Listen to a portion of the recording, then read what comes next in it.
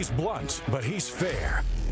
This is Drew Berquist, former counterterrorism officer, realist, and host of This Is My Show, which starts now.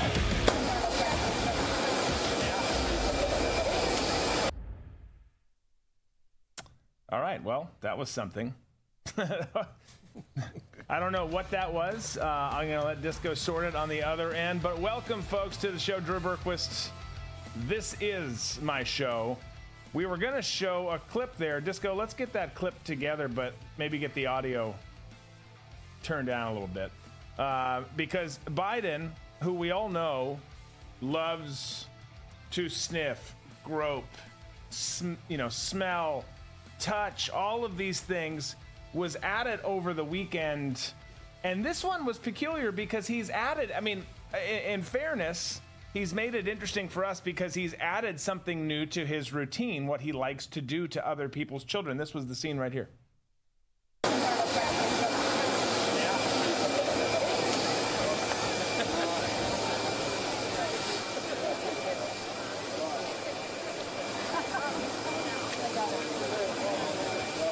So literally, quite literally nibbling on a small child.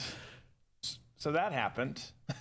Yeah, it's a really weird thing. And I kind of understand where he's coming from with like the kid sniffing thing, because like when my kids were little babies and stuff, like after they come out of the shower, you give them a bath and everything, there's a certain sort of smell. But you know what? They're my kids. I love them. I love anything about them. Right. Other people's kids, I'm not smelling their kids. No, absolutely, exactly. There's a huge distinction. It's your kids, and you could see it there too with that kid who was like, "Bro, what are you doing?" You see the pull away, and then eventually just the look away. Just strange, Joe. Don't do that to other people. Don't do that to anyone. And don't do the things that you do to your children either, at least based on your daughter's diary. But we could talk about that all the time, all show long, which is, by the way, a longer show today. We start our 3-hour journey today. Some of you are here already at this new time, 3 to 6 Eastern. We'll see how it goes. Hopefully the voice holds up. And we got a lot to cover in these 3 hours. We're going to break down the summit where Tucker Carlson essentially destroyed every GOP candidate's campaign, except you could argue DeSantis. DeSantis held his own, did a pretty good job. Haley had some moments that weren't as bad as others, but he destroyed and really they destroyed themselves. He just offered up the questions and they shot themselves in the foot big time. We'll show you all that. We'll break down each one. Trump wasn't there, but Tim Scott, Asa, nobody cares about me, Hutchinson, Mike Pence, Nikki Haley, they all were there. They all had rough days. Again, we'll show you that. Then speaking of Hutchinson, different one, a good one. We have Paul Hutchinson, who's one of the folks The Sound of Freedom was based on, coming on the show today in the second hour. Going to talk about the film, going to talk about the dark, morally devoid world that the film encounters and goes after to bring light on, to shed everything that's happening in that dark world. We're going to talk to him. That film obviously doing outstanding things at the box office, but more importantly than what it's doing at the box office, it's starting conversations. It's bringing awareness to a massive problem. So we'll talk to him a little bit into the second hour of the show today. We're going to talk about Tucker yet again because he's starting a media company, allegedly. You've got more on Ukraine that we're going to get into. Ukraine saying, hey, we're not going to talk about peace until Russian troops leave our soil. Good luck. And then speaking of Ukraine, Joe Rogan has slammed our U.S.-Ukraine policy.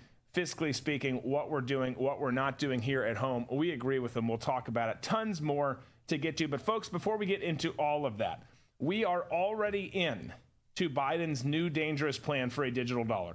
It has been implemented. It's being rolled out as we speak. Don't be fooled. It will not benefit you. Act now before it's too late. The Federal Reserve's phased deployment of FedNow started on July 1st. So get aware, get ready, prepare yourself for this, and make sure that you opt out of this digital dollar in time. You can do so with our friends at American Alternative Assets using their entirely legal tax loophole. All you have to do is make a call 833-287-2465 or 833 the number 2 USA Gold. Gold, you can get your free wealth protection guide and figure out how to save your hard-earned savings, protect your hard-earned savings. This invaluable guide will outline the precise steps you need to take to immediately transfer your IRA or 401k into precious metals, all without any tax consequence. Again, don't let Biden and the Democrats force you into using the government's new digital dollar. Call 833, the number 2, USA Gold. Again, 833-287-2465. So we're going to get into the summit, but we've got to talk about Kamala because she made some appearances over the weekend. So we, of course, have some stuff to talk about. And she really drove hard into the paint. And like a leathery barfly stuck on a boozy loop of gibberish, she made the assertion that Mother Nature is a bigot. I'll let her explain. Take a listen. The climate crisis impacts everybody, but it does not impact all communities equally. Poor communities, rural communities, Native communities, and communities of color are often the hardest hit and the least able to recover. So, okay. I think what the Nickelback of politics is trying to say is that energy consumption during the summer and winter have a bigger impact on lower income families. Higher electricity rates obviously affect everyone, but if your electric bill is, say, 10% of your take-home pay, that's pretty significant for certain communities. Her delivery, horrible. Horrible.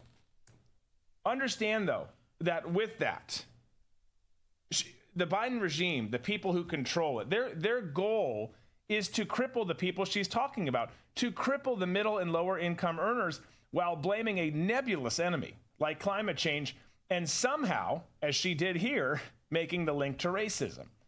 Once you accept the victim-oppressor ideology, you're absolved of any personal responsibility. And that's what's happening here. That's what they're leaning hard into. Right, and they have to loop back to making everything about race, because if you have an enemy that's climate change, you can't really put your finger on it. You can only say, we got to sort more garbage, we got to stop eating meat, that sort of thing. But when you're the Democrat Party and you ascribe to the victim oppressor philosophy as you're shuffling in or marching in Marxism, you have to maintain an enemy that's tangible. And the best enemy that they have is race right now. So everything has to go back to race because that's a tangible enemy. Whereas the climate is just something they talk about, and most lower income people don't give a shit about because they have much bigger problems. No. But if you can insert race into it, then that helps your cause. Absolutely. Yeah, exactly. Yeah, it's how, what's the catch? What's the hook for these people that we need? There are people. That's a great point. Well, she wasn't done. The brilliant stateswoman continued with her talking points over the weekend, and she said this. She took another bite from the grievance apple, and this time she had a solution. But catch every single word she says in this sentence. When we invest in clean energy and electric vehicles and reduce population, more of our children can breathe clean air and drink clean water. So she's saying the quiet part out loud. I love how nonchalant she was. And when we reduce the population, the globalist movement is, by its own admission, Malthusian. I mean, it just is. World elites have always talked about population control through different means. War, disease, famine, and abortion, you name it.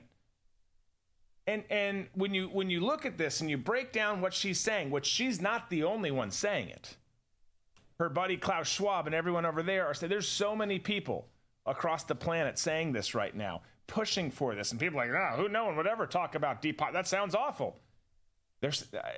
They are. They're saying it. It's not just us making it up. And there's a reason, right? Why would they want to control the population? Why would they want to reduce the population?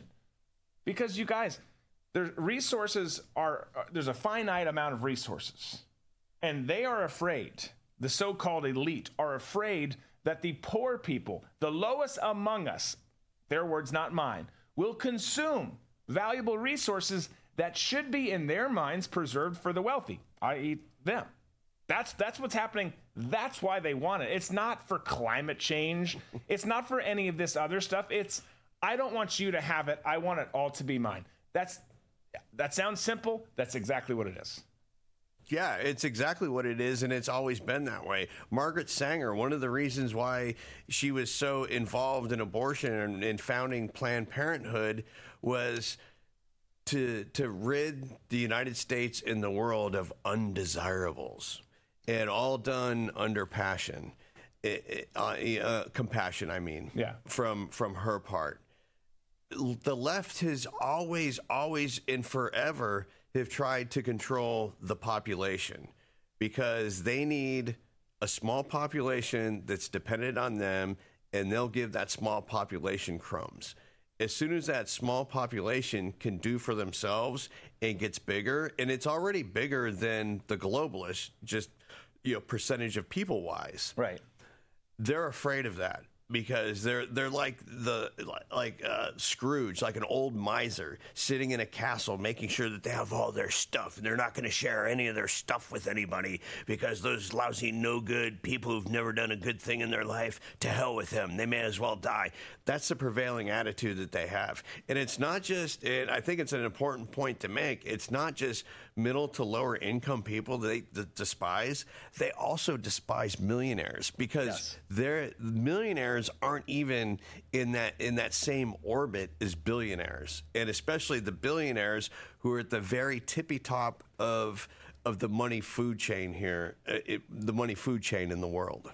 Yeah, no, I agree. Yeah, we do. We reference the lower and middle income families a lot, which there are a ton of. But if it's really what it comes down to is they get we don't discuss the millionaires, people who are in the upper tiers of society according to worldly standards. But really what it boils down to is this has always been us versus them. If you're not in their so-called club, if you're not considered an elite member of their crew, then it doesn't matter if you've made $1 million, if you've made $1,000, or if you've made tens of millions of dollars. You're just not on the right team. And things, according to them and according to what they do, are not going to end well for you. All right, so I can't help but notice that we've got someone in the background of your shot. Whoops. That's Arthur. Arthur, the toxic intern. More on Arthur to come. I just looked up there a moment ago and saw that, though. So we've got a lot to cover still today, folks.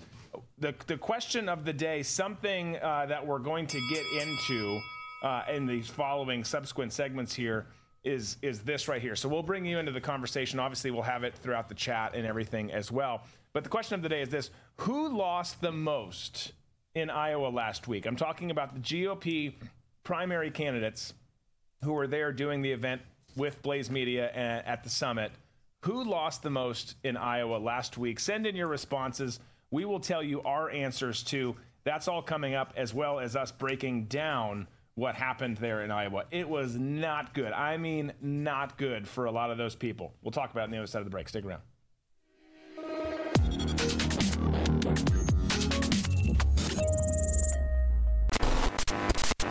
We interrupt today's programming to bring unfortunate news. Biden's dangerous plan for a digital dollar is underway.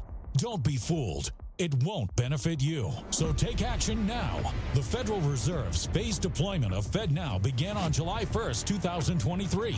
Be prepared. This may catch many off guard and put your hard-earned assets in jeopardy. But here's the good news. There's a simple legal tax loophole to opt out of the digital dollar. Speak to someone at American Alternative Assets for a free wealth protection guide and discover how to safeguard your wealth with gold and silver IRAs against a failing dollar and volatile markets. Dial 833-2 USA Gold. Yes, call now. 833-287-2465. This invaluable guide provides precise steps to transfer your IRA or 401k into precious metals without any tax consequences. Don't let Biden force you into using the government's new digital dollar. Call 833-2 USA Gold. Yes, call now. 833-287-2465. Act swiftly. 833-287-2465.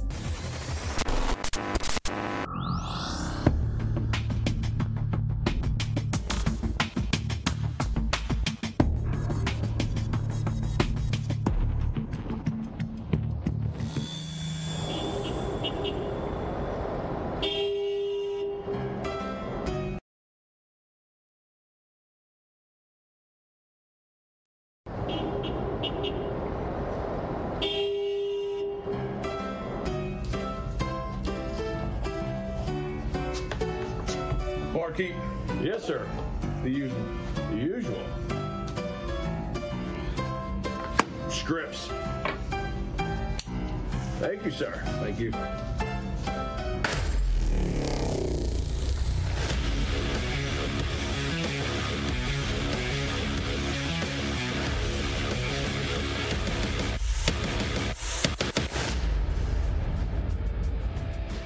All right, welcome back.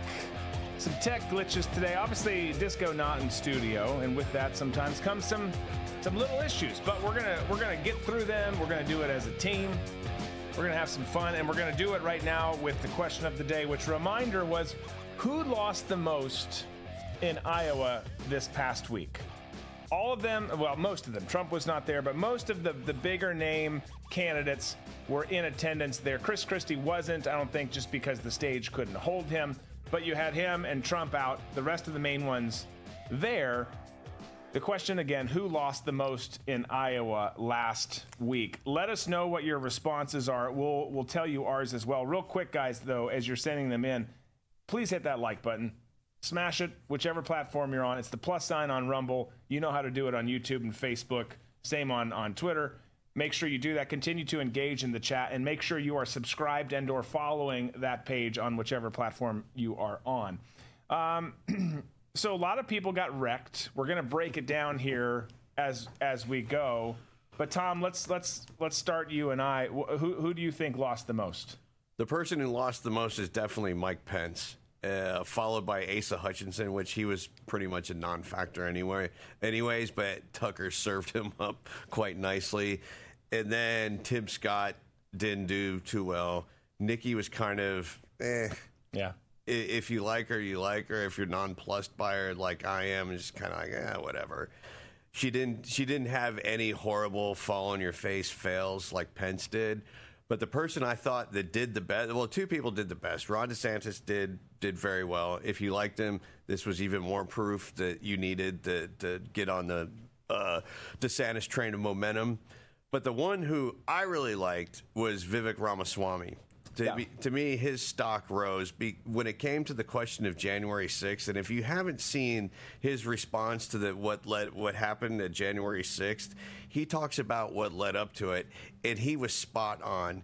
And just listening to what he was saying, he's 100% correct in saying January 6th was a culmination of everyone's frustration that they were feeling during the COVID lockdowns, during the George Floyd riots when they had to sit at home and not go to work and other people were rioting and setting things on fire, and then having an election where the whole system was changed. And for a lot of people, it looked like it was changed to help one candidate in particular, right, which would be the basement dummy. Right. And that whole day was just the frustration overflowing. So I think out of the whole thing, I think Vivek was the big winner for me. Vivek was the winner and Pence was the loser. Yeah. So, yeah, I mean, most people coming through with the same response. I haven't seen anything other than Pence. I don't have every chat up in front of me, but I think so far all I've seen in the different areas is Pence. I agree. I think Pence. I will say this. We're going to talk Tim Scott in a second. Tim Scott lost more than I thought he would. He had potentially more to gain and got hit hard. Pence was not going to win this nomination ever, but he cemented it. Boy, did he cement it big time with his performance or lack thereof in Iowa this weekend. We'll show you what we mean getting into that. But let's talk about this because it was last Friday, the inaugural running of the rhinos in Iowa, and it was a bloodbath for some of these dudes and one chick. Tim Scott, for example, was asked about the Ukrainian war, and his response was this. He said the U.S. needs to continue funding the Ukraine war in order to defend the world order. And throughout his conversation, so that, that's concerning right there. But throughout the conversation, all of the responses with him and a lot of people for that matter, their responses on the war in Ukraine were very telling. The pro-war candidates were stunned by the audience's anti-war reaction to the neocons' hawkish stances on Ukraine. And it further proved, it really beat home the point that there is a ginormous disconnect between D.C. and the rest of the country when it comes to the Ukrainian war. And the GOP better realize, and I fear that they won't, because there's far less who, at least in those public roles in D.C., who are getting this, but it is a losing policy. Do not get behind that. That is not what the people in America, and it's not just people on our side either. That's not what the people in America want. But they also got into some other policy, including Ukraine, but also tying in Mexico. Here's a convo between Tucker and Scott on our policies on each. Take a listen. Well, so here's, I'm just interested because all measures are relative. So Russia's bad, Russia's a threat, Putin's evil, got it. But the total body count from Russia in the United States is right around 0. Like, I don't know anyone who's been killed by Russia. I know people personally who've been killed by Mexico. The government of Mexico allows fentanyl to be made in its country and to come over our border. Yes. And remittances from Mexico are a huge part of their economy. The Mexican government is party to the murder of hundreds of thousands of Americans. So why is Mexico less of a threat than Russia? Well, two things. I think we can walk and chew gum at the same time.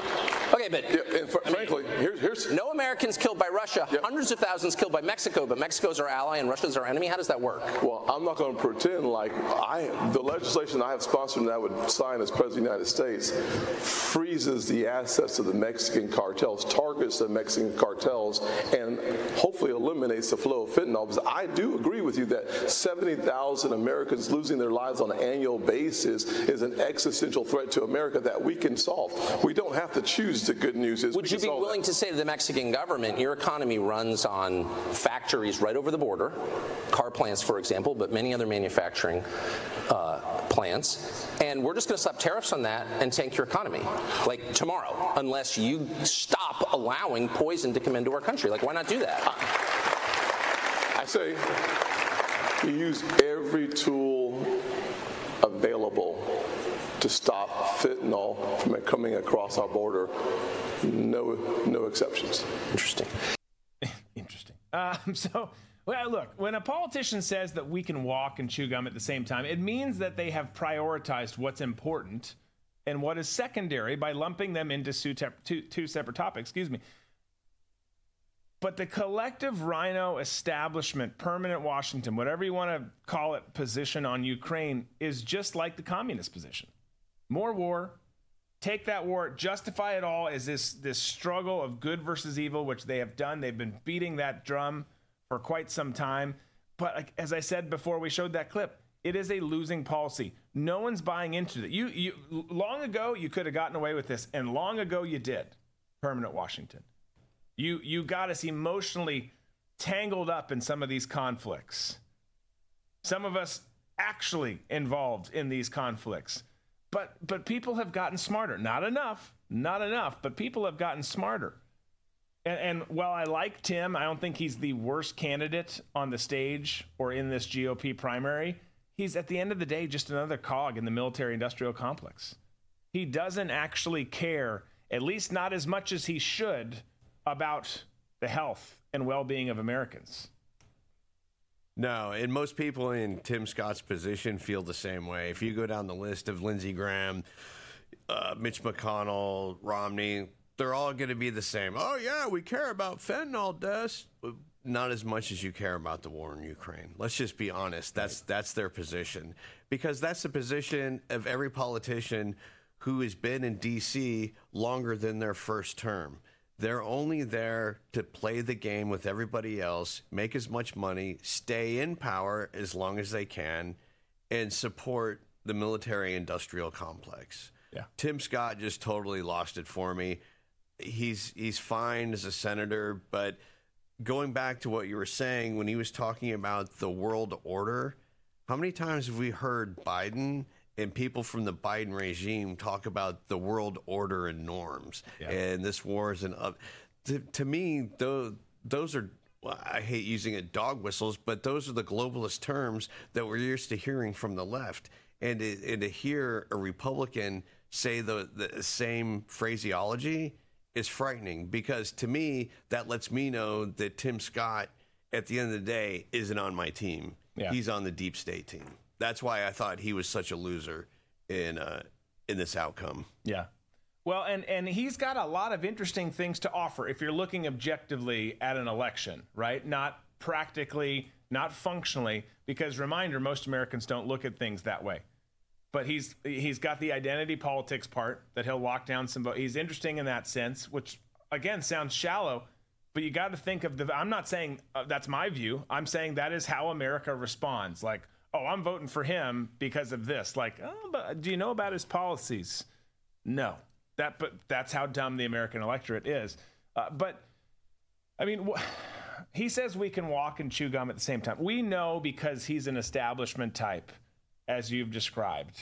We know that he is going to continue to pour money into the military-industrial complex, be a tool for them, so there's always forever wars going on all over the planet. I get it. I agree. But he'll never admit to that. But he also says we can walk and chew gum at the same time, do both things. Do you think Tim Scott's policies would change anything at the border? No, not at all. There might be, there won't. I would say there probably won't be as the catch and release program that we have now. They'll definitely tamp down a little bit, but it'll never be enough to the demographic shift that we're going through right now as a country. That ship has sailed. The Republicans, there are Republicans who are on the same side, the same immigration side as Democrats are, where they want total open borders, and that's what they have right now. And once that horse has left the barn, good luck putting it back in. It's like everything else that has gone on in our country that we've known is a bad deal, like Obamacare, and just run down the list, the Build Back Better, the Green New Deal. The government always tells us what they're going to do, and then the Republicans act like they're going to fight it, and they're going to, we're going to put up a strong defense against it, and we're going to scuttle this. They're not. Right. They're just going to... We saw that with the repeal of Obamacare. Right. We talked about it all the time with McCain getting out of his deathbed to come and make sure he blocked it. Yeah, no, absolutely. Well, the interesting thing that I think most people don't look at, too, as it pertains to Mexico, is obviously there's the border piece. There's the border piece, and the open border plays into a lot of political strategies for people on both sides of the aisle. So that's not going to change for that reason. But the other thing about not squashing what's happening in Mexico south of the border is people think of conventional wars. They think of, and not conventional in the truest sense anymore, because it really doesn't exist, but they think of, Iraq. They think of Afghanistan. They think of what's going on now with the war in Ukraine and Russia that we're obviously very heavily involved with. They think of something that they can picture as a war with a battlefield.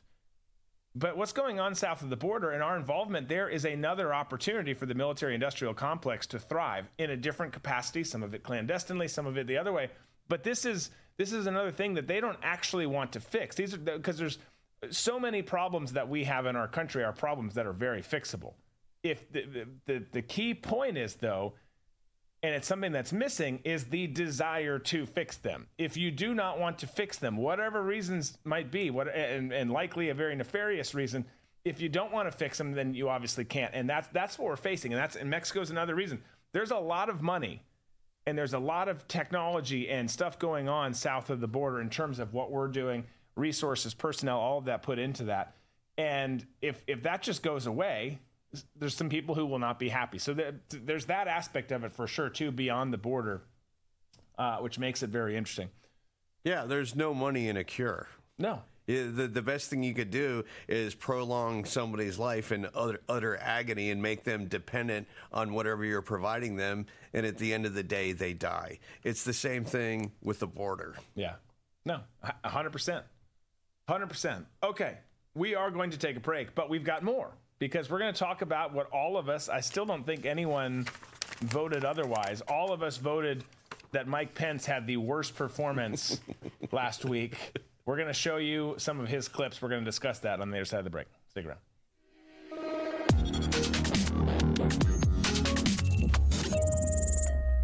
Get more of Drew and This Is My Show with Coin Club exclusively on the RVM Network. Coin Club members get a This Is My Show challenge coin, an exclusive Friday morning show for Coin Club members only, automatic entry into show-related sweepstakes, and other in-studio bonuses. Plus, members get access to all other premium content on the RVM network and no ads on written content on redvoicemedia.com. So join the club and carry your coin with pride. Go to dbcoinclub.com. Military and first responders get 30% off their memberships. Again, that's dbcoinclub.com. Current Drew Crew members need not apply. Military and first responder discounts are available on monthly or annual memberships. All members, regardless of subscription type, are automatically entered into sweepstakes. However, challenge coins are only issued to annual members. Learn more at dbcoinclub.com.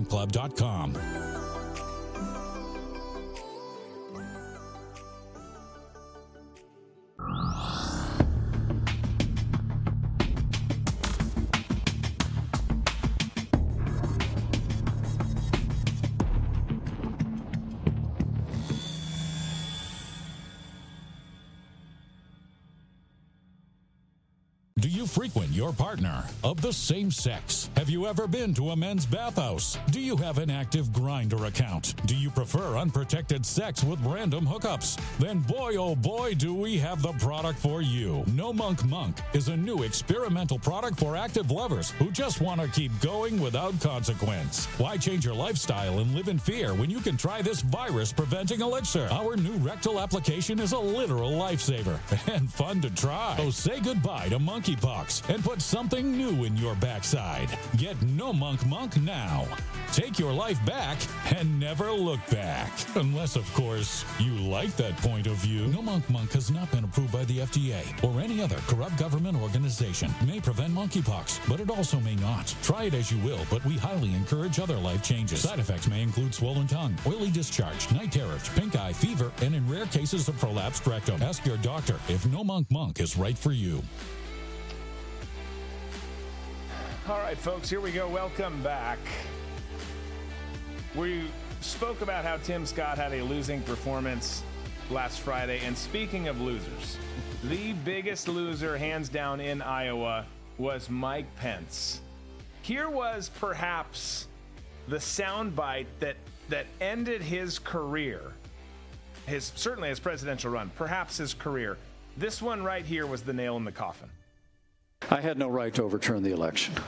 Nope. The presidency belongs to the American people and the American people.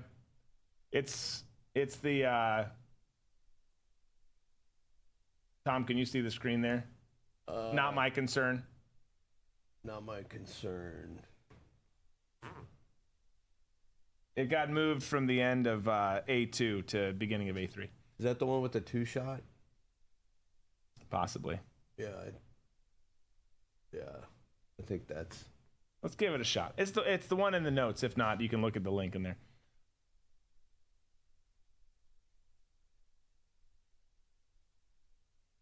Anyways, it's so him and Tucker are having a conversation, as was the case with all of this throughout, and and these words that Pence says here.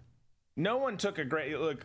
Tim Scott, his approach on Ukraine of we got to keep funding, we got to keep doing this. You know, the whole military-industrial complex forever war. Let's just keep pushing this. Let's get into the nation building. Let's get into all of that kind of stuff. But despite that, despite some of the non-answers that Nikki Haley gave that we'll show on the other side of the break, despite Asa Hutchinson just being Asa Hutchinson, you didn't have anything that compared to Mike Pence's responses. The one that Disco started to show there was one of the bad ones, but there's a list of them. Do we have it set, Disco?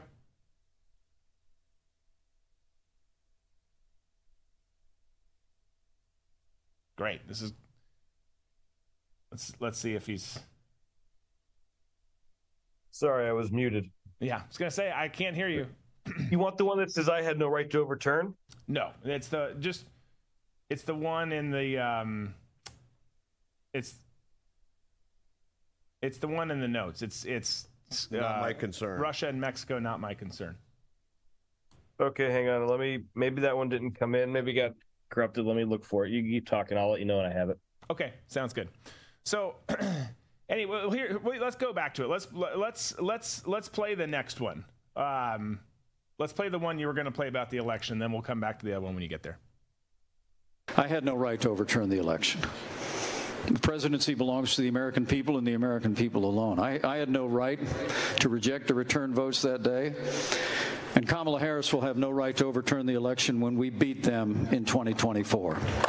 So skipping ahead, and like I said, we'll come back. But Pence said he had no right to overturn the election because he's part of the deep state. Because he's part of the deep state apparatus that was going to make sure, come hell or high water, that there was no way Trump was reelected. Could not happen. If you break it down, Pence is Paul Ryan in a Phil Donahue wig. That's who he is.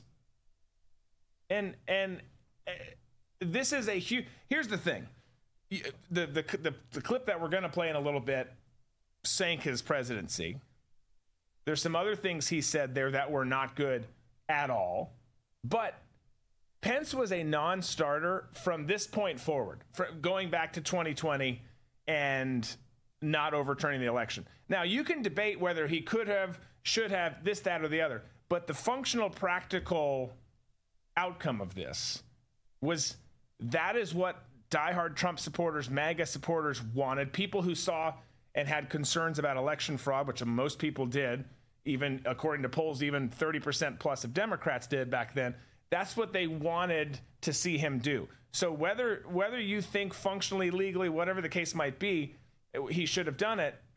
When he didn't, he was done. His political career was done because there's never been a movement like there is in President Trump's campaign and his team and his followers. And that to me was like, dude, like at least if you want to continue down this movement where there's the loud, more patriotic, aggressive, conservative movement, if you want to be a figurehead in it, a key player in it, you almost just got to go along with things because you turn on that. We see it with audience all the time. I say one negative thing about Trump, they're like, F you, and they're gone. Like, whoa, like simmer down. There can be different opinions, but point being is he lost right there. That was a big thing. You can go back 3 years and he was done. Yeah, Iowa shows the divide within the Republican Party. With Pence especially. Pence is your typical run-of-the-mill, bland Republican. He's like Romney. Right. There's really no difference between those two. He's as bland and good old boy as they get. So for Pence, even if he had the ability to put a pause in everything on January 6th, he could have, because all of us were sitting there going, what is going on? You know, there were lawsuits being filed here and there and wanting a recount. And, of course, the lawsuits were getting kicked back. And then the media spins it as, well, you know, none of the lawsuits don't have any validity to them because they're being dismissed. And it's, well, the Democrats had so much infrastructure in place to make sure that if anything was challenged, they had safety net after safety net after safety net. Right. To make sure that the results of the election were going to be airtight and that Trump was not going to have a second term. Yeah. No, 100%. So, I mean, yeah. But so that was the beginning of his demise, which was not all him, but it was the beginning of his demise. The most recent, relevant version of his demise that played out in full color was Friday. Here's the soundbite that we were talking about before. Let's take a listen. Along the way, the Biden administration has been slow in providing military support. Make no mistake about this. We promised them 33 Abrams tanks in January. I heard again 2 weeks ago in Ukraine, they still don't have them. We've been telling them we'll train their F-16 pilots, but now they're saying maybe January we'll let somebody transfer some jets. I'm sorry, Mr. Vice President, have you, I know you're running for president. You are distressed that the Ukrainians don't have enough American tanks. Every city in the United States has become much worse over the past 3 years. Yeah. Drive around. There's not one city that's gotten better in the United States. And it's visible. Our economy has degraded. The suicide rate has jumped. Public filth and disorder and crime have exponentially increased. And yet, your concern is that the Ukrainians, a country most people can't find on a map, who've received tens of billions of U.S. tax dollars, don't have enough tanks. I think it's a fair question to ask, like, where's the concern for the United States in that? Well, it's not my concern. Tucker, I've heard that routine from you before, but that's not my concern. I'm running for president of the United States because I think this country's in a lot of trouble. I think. Okay, you can say that he was answering the wrong question. There was some crosstalk, whatever you want to say. That came off really poorly, saying it's not my concern. And by the way, who the fuck cares about tanks in Ukraine? No one is the answer, Mike. No one in that audience. No one in America, other than some people who don't know what gender they are. But, I mean, this guy, Pence is the ideal Democrat Party candidate. Not today's conservative candidate. He's just another proud member of the Uniparty.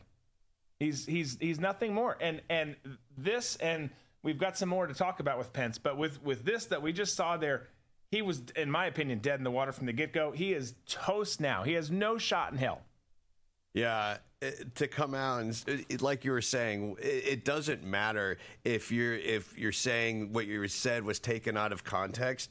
The context was there, and you made it sound like what's going on in American streets isn't your concern. And you could care less if people are dying from fentanyl overdoses or being shot. Your main concern is Ukraine and making sure that they have tanks. That's how it came across to me. And it's apparently obvious that Pence just despises Tucker just by his body language and looks that he was shooting Tucker. Yeah. And then he's like, I've seen this routine from you before. It's like, what routine? You're an ass. We all know that you're an ass. You just came across as smug and condescending, and you come across as the stereotypical hypocrite Christian that the left always talks about. Yeah. I was disgusted by his performance, and I was disgusted. He's just his whole manner is extremely repulsive to me because he's fake. He's contrived. He's not, you don't see his personality because he doesn't have one. Right. He's just a loser in a suit. And it's just, Mike, go back to Indiana, chill out, enjoy your retirement, because right now you're less than worthless to the party that's trying to put a new president in office. Yeah. No, I agree. I agree with all those things. And to go back to the not my concern, and if they were to argue it was taken out of context or was talking about something else, you need to be abundantly clear if you're going to make a comment like that and say, to be clear, what I'm discussing is this. This is not my concern. That is my whatever. But it was so poorly timed. What is anyone else supposed to interpret from what you just said there? That's what everyone's going to get. Speak clearly, Mike. He had no choice or no chance in the first place. But we have one more clip from him, okay? Because his political suicide wasn't completely over. He plunged the straight razor deeper into his wrist when he was asked about voting machines. Take a listen here. It's the first state to do this. I'm somebody that believes that you ought to be required to give a picture ID when you go in to vote. We ought to have voter ID in every state in America. But with regard to voting machines, I would tell you we had them in Indiana, but in Indiana and elsewhere, they produced paper ballots. Recounts were taken in states around the country. And I think it's absolutely essential that we do everything in our power to restore public confidence in the one person, one vote principle at the heart of this republic. Why not just get rid of electronic voting machines and call it a day, and then we don't have to debate it?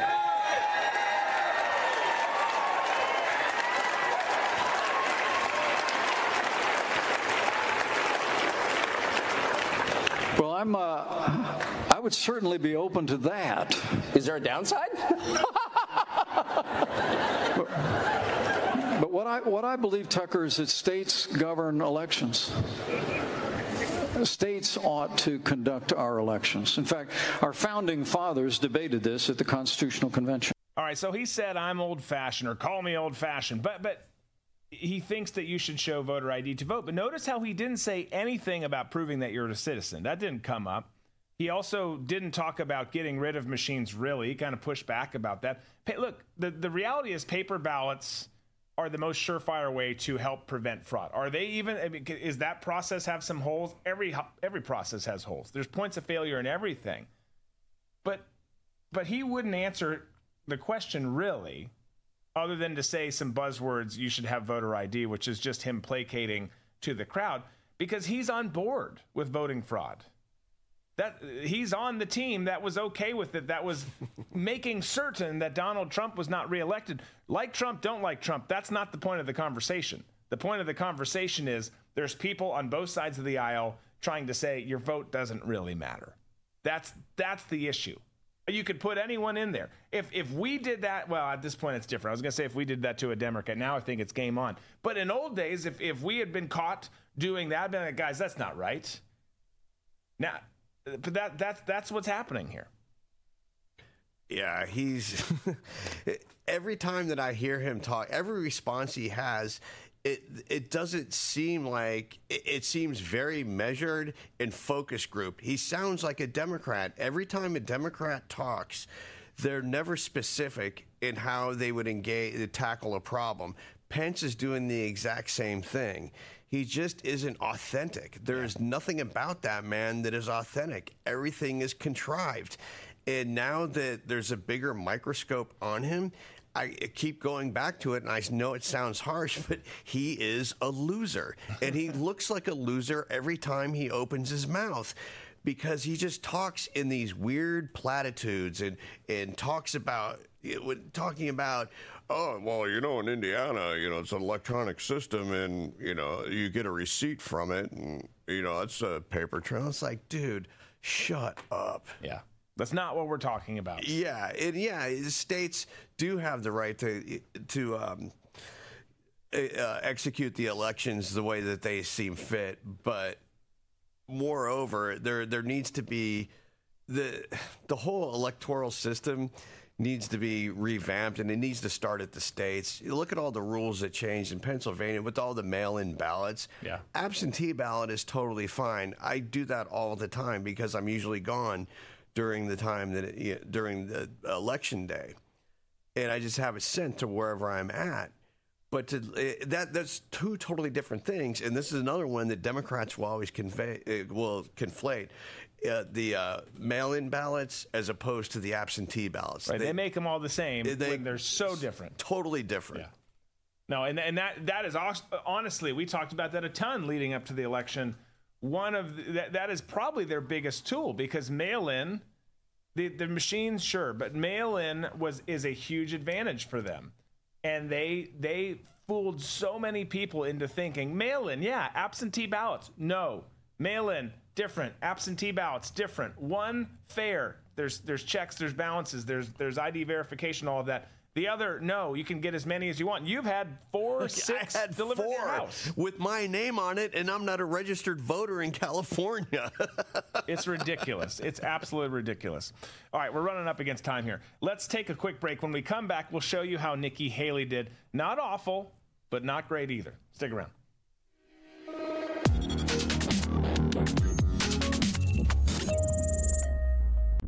Attention Americans, breaking news. Biden's dangerous plan for a digital dollar is underway. Don't be fooled. It won't benefit you. Take action now.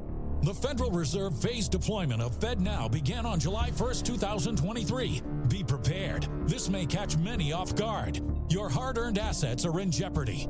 But there's a simple legal tax loophole to opt out of the digital dollar. Reach out to American Alternative Assets for a free wealth protection guide and discover how to safeguard your wealth with gold and silver IRAs against a failing dollar and volatile markets. Visit protectfrombiden.com. This invaluable guide provides precise steps to transfer your IRA or 401k into precious metals without any tax consequences. Be smart. Don't let Biden force you into using the government's new digital dollar. Visit protectfrombiden.com to get your free guide and get started. Again, that's protectfrombiden.com.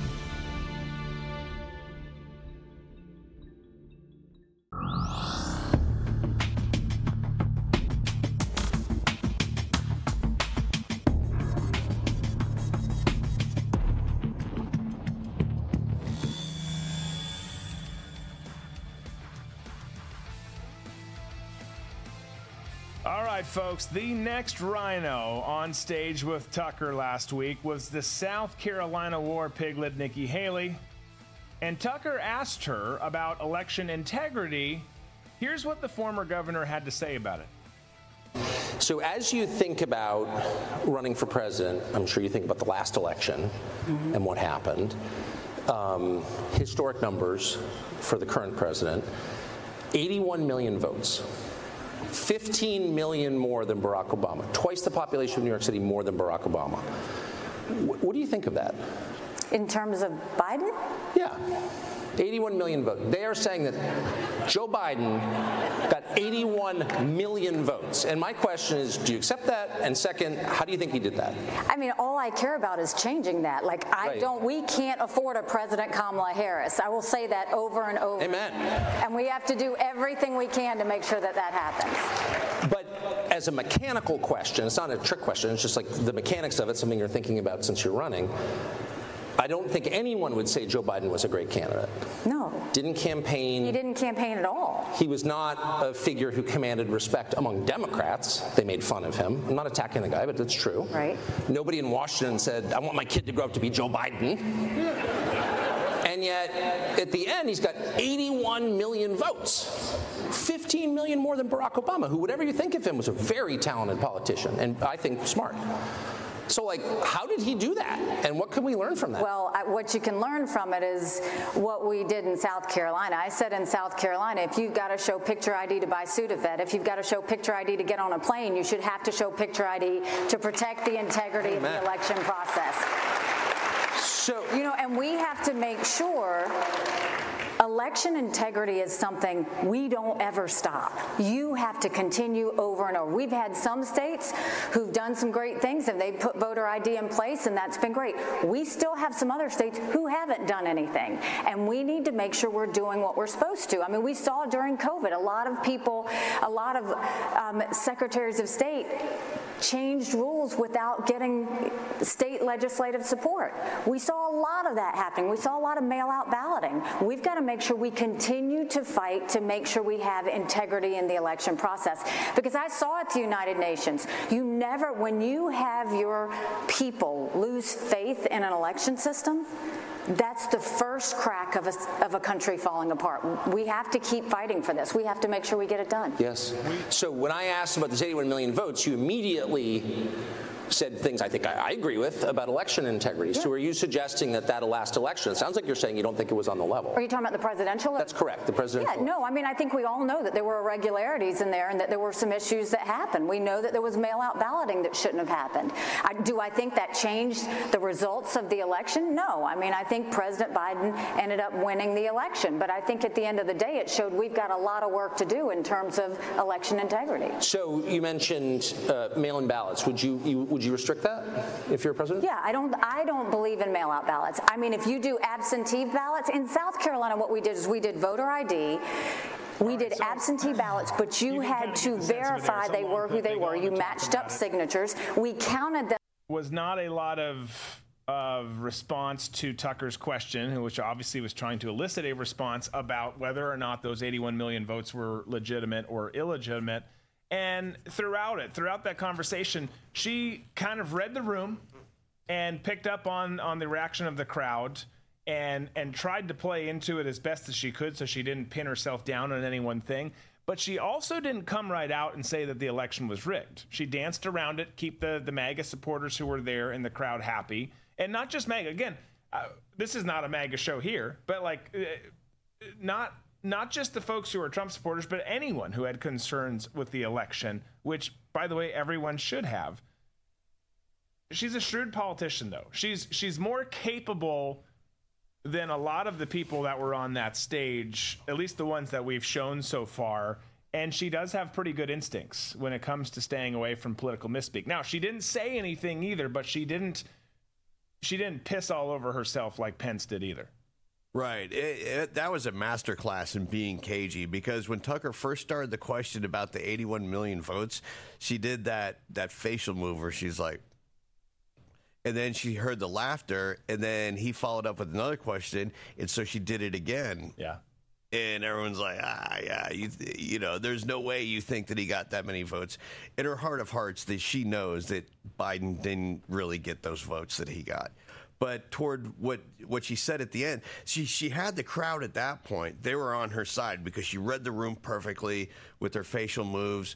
played in, talked about the irregularities, but then when she got toward the end of her conversation with Tucker, and she said, I believe that, for whatever reason, Biden, the election, I believe the results of the election, that's when she lost the crowd again. 100%. Because she went back to it, because she didn't want to be called an election denier. So she had to fit that in there. Well, and I don't, to that point, and then we'll move on with Nikki because there's more.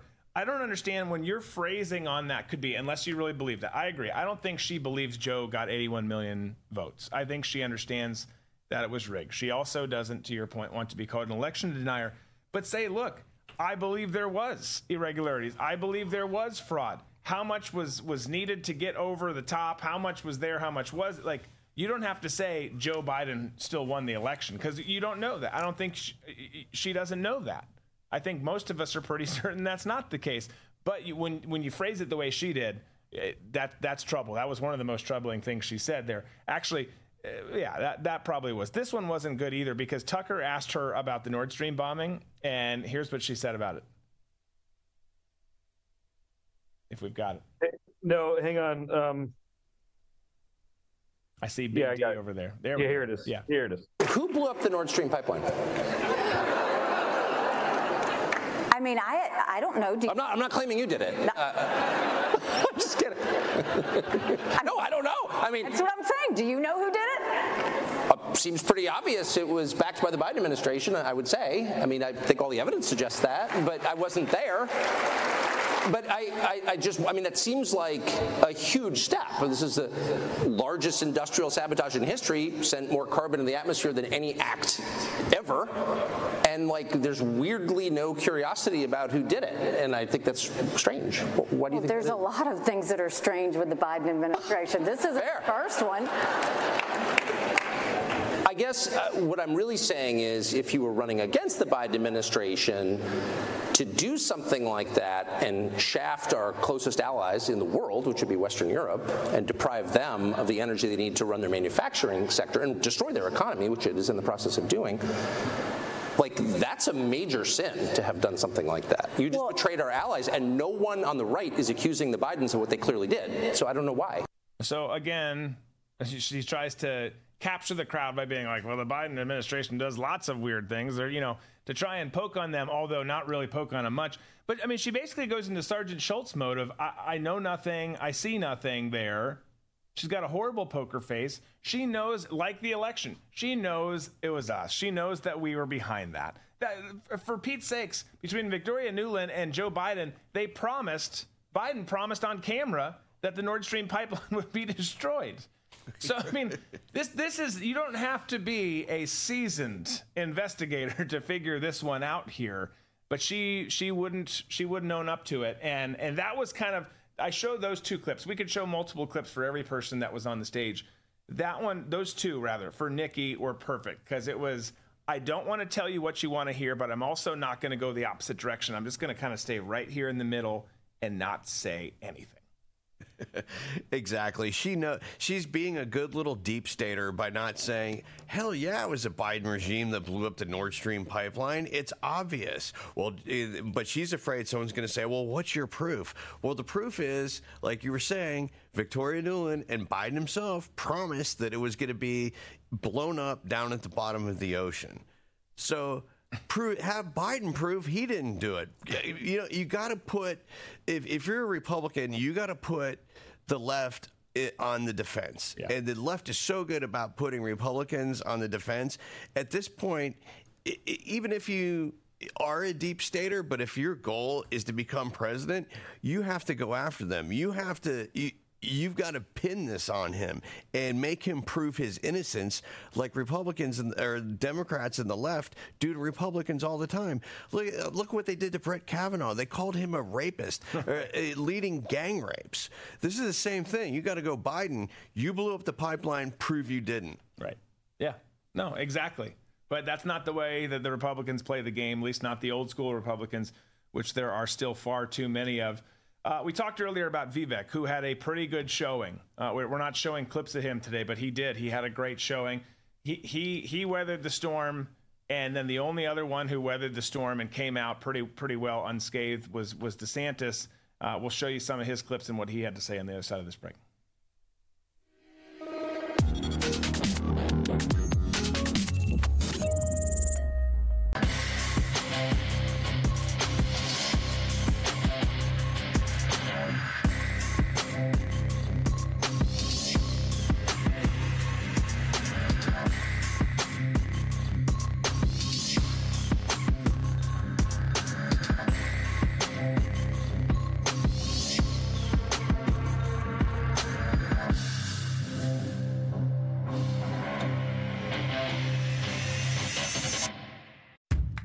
It's a crazy world out there, and we're facing more uncertainty than our country has faced in a long time, if ever. And the most important advice that we can give you and your loved ones is be prepared. Most people don't realize they need something until it's too late. Whether it's a natural disaster, a sustained power outage, political upheaval, or God forbid, war.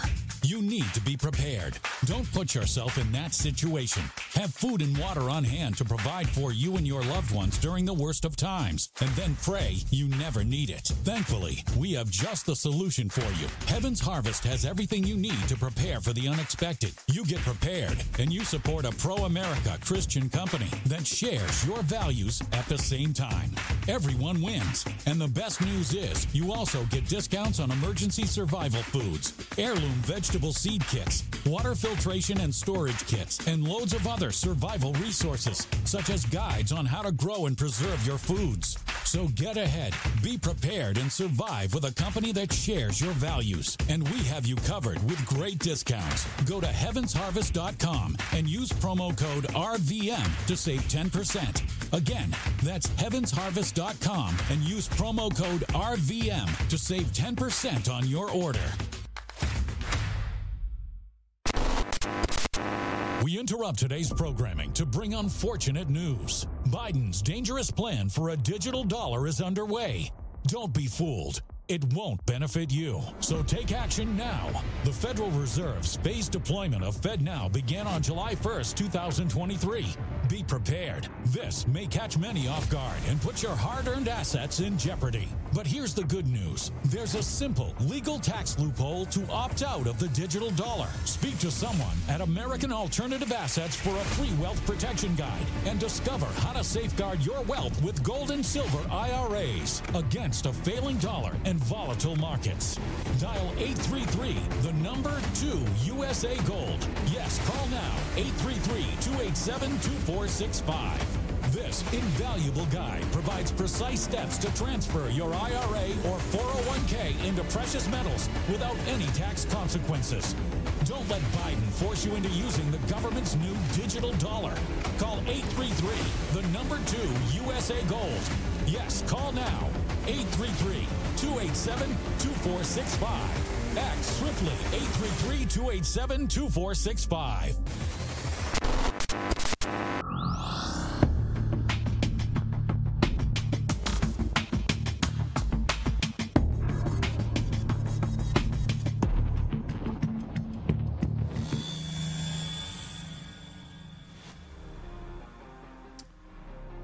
All right, hour 2, here we go, folks.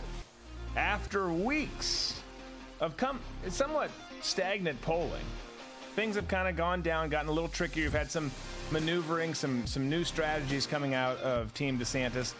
Ron came out swinging. He came out swinging in Iowa to bolster more support.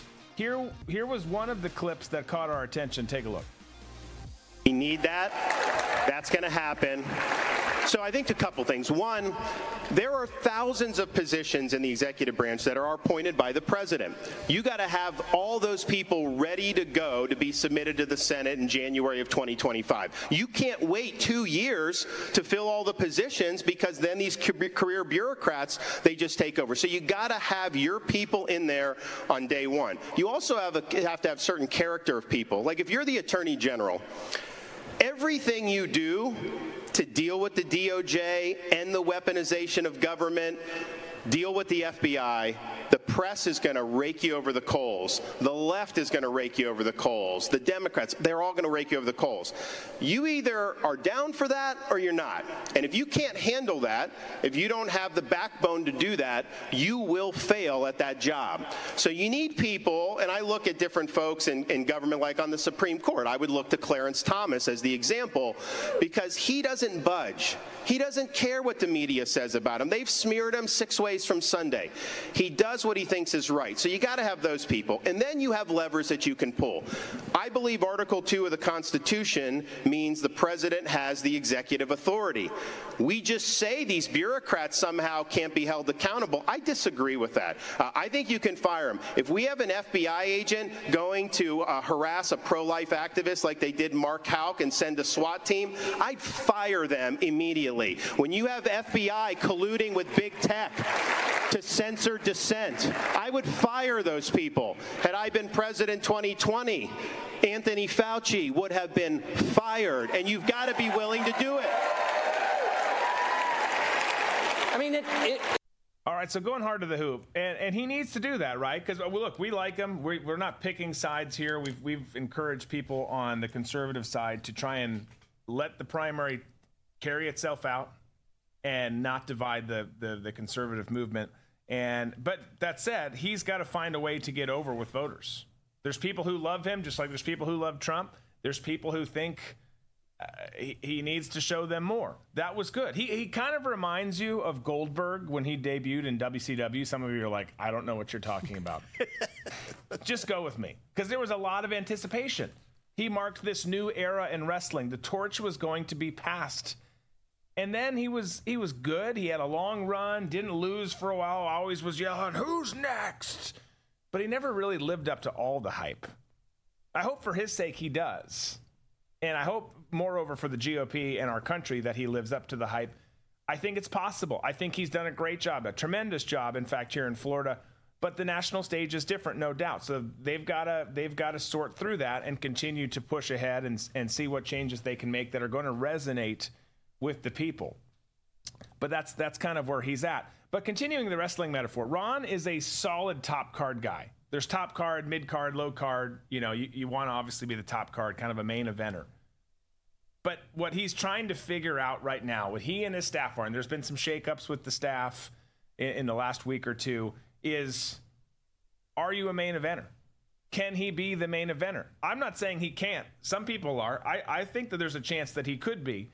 But can he be that main eventer? Can you go 60 minutes in a Hell in the Cell match?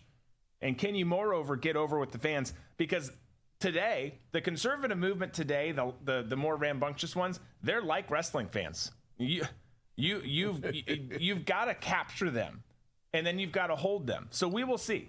But we've got more clips from him. Tucker asked Ron about digital currency. Here was that exchange. So how concerned are you that in the wake of whatever the next economic disruption that we're going to face is, and everyone kind of feels like maybe there's something coming, that will wind up with digital currency issued by the central bank? Well, if I am the president, on day one, we will nix central bank digital currency. Done, dead, not happening in this country. In the state of Florida, because the Fed has been talking about this. Oh, yeah. And what the Fed said was, well, you know, we wouldn't do it without consulting the legislative and executive branches. Ideally, we would get a law passed. No. That's not how the Constitution says. It's only ideal that you get a law passed. You would have to get a law passed. I don't think Congress would pass that. So I think the Fed may try to do something unilaterally. So what we did in Florida is we basically passed a law that says we do not recognize CBDC in the state of Florida. And I think other states are probably going to follow suit. That will jam their ability to do it through executive action. They don't have authority to do it. There'd be lawsuits and everything. For those who don't know what CBDC is, what they want to do, and this is tied in with like Davos, World Economic Forum, all these people, they want the Fed, they want to get rid of cash. They want no cryptocurrency, and they want this to be the sole form of legal tender. And they have said this publicly at like Davos and these other places. It will allow them to prohibit, quote, undesirable purchases like fuel and ammunition. And so the minute you give them the power to do this, they are going to impose a social credit system on this country. CBDC is a massive threat to American liberty.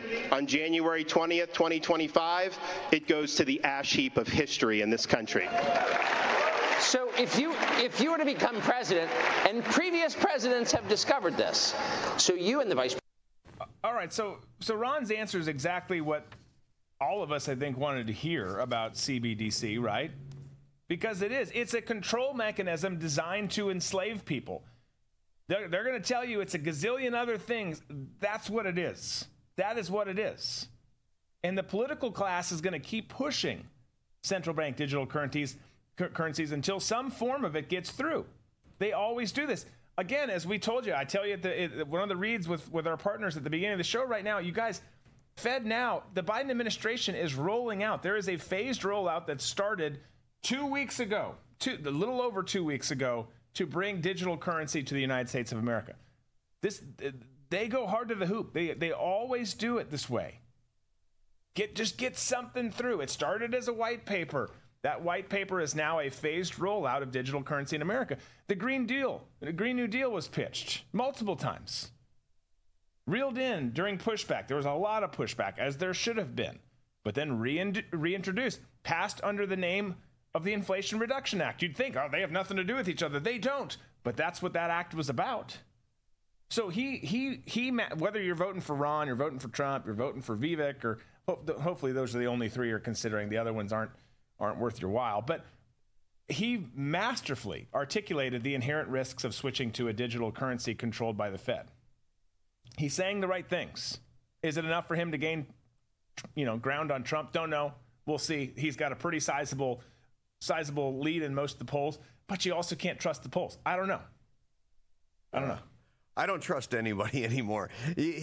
Ron gave the answer that we were all looking for, that I was looking for. I was very pleased by his answer because he feels the same way that I do, you do, and the majority of us who see the red flags coming with the digital currency that's controlled by our government.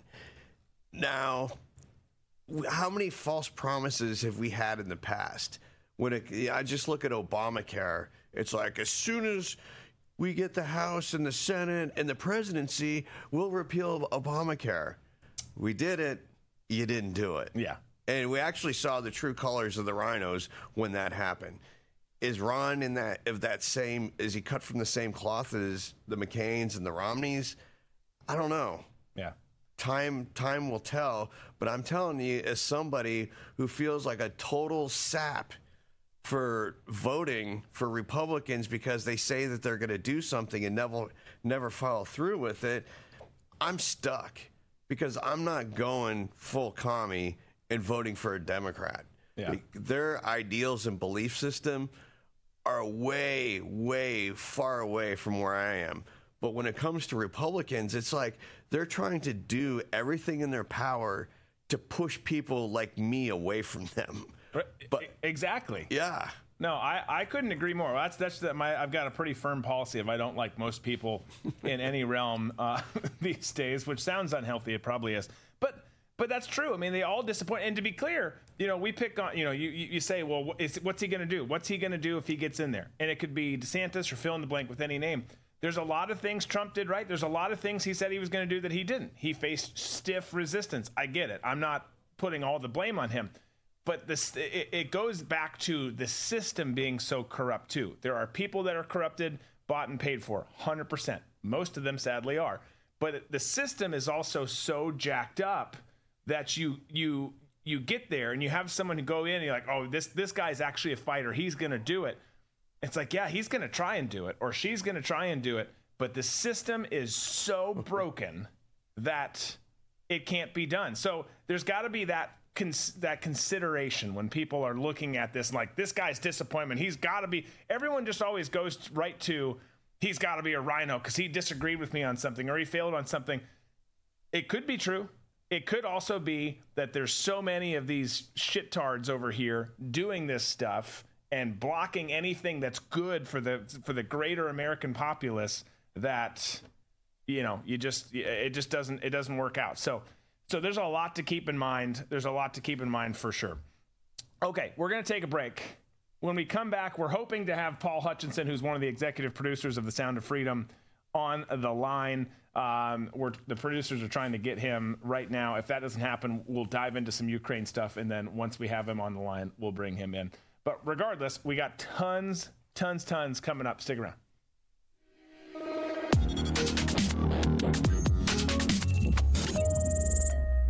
Get more of Drew and This Is My Show with Coin Club exclusively on the RVM network. Coin Club members get a This Is My Show challenge coin, an exclusive Friday morning show for Coin Club members only, automatic entry into show-related sweepstakes, and other in-studio bonuses. Plus, members get access to all other premium content on the RVM network and no ads on written content on redvoicemedia.com. So join the club and carry your coin with pride. Go to dbcoinclub.com. Military and first responders get 30% off their memberships. Again, that's dbcoinclub.com. Current Drew Crew members need not apply. Military and first responder discounts are available on monthly or annual memberships. All members, regardless of subscription type, are automatically entered into sweepstakes. However, challenge coins are only issued to annual members. Learn more at dbcoinclub.com.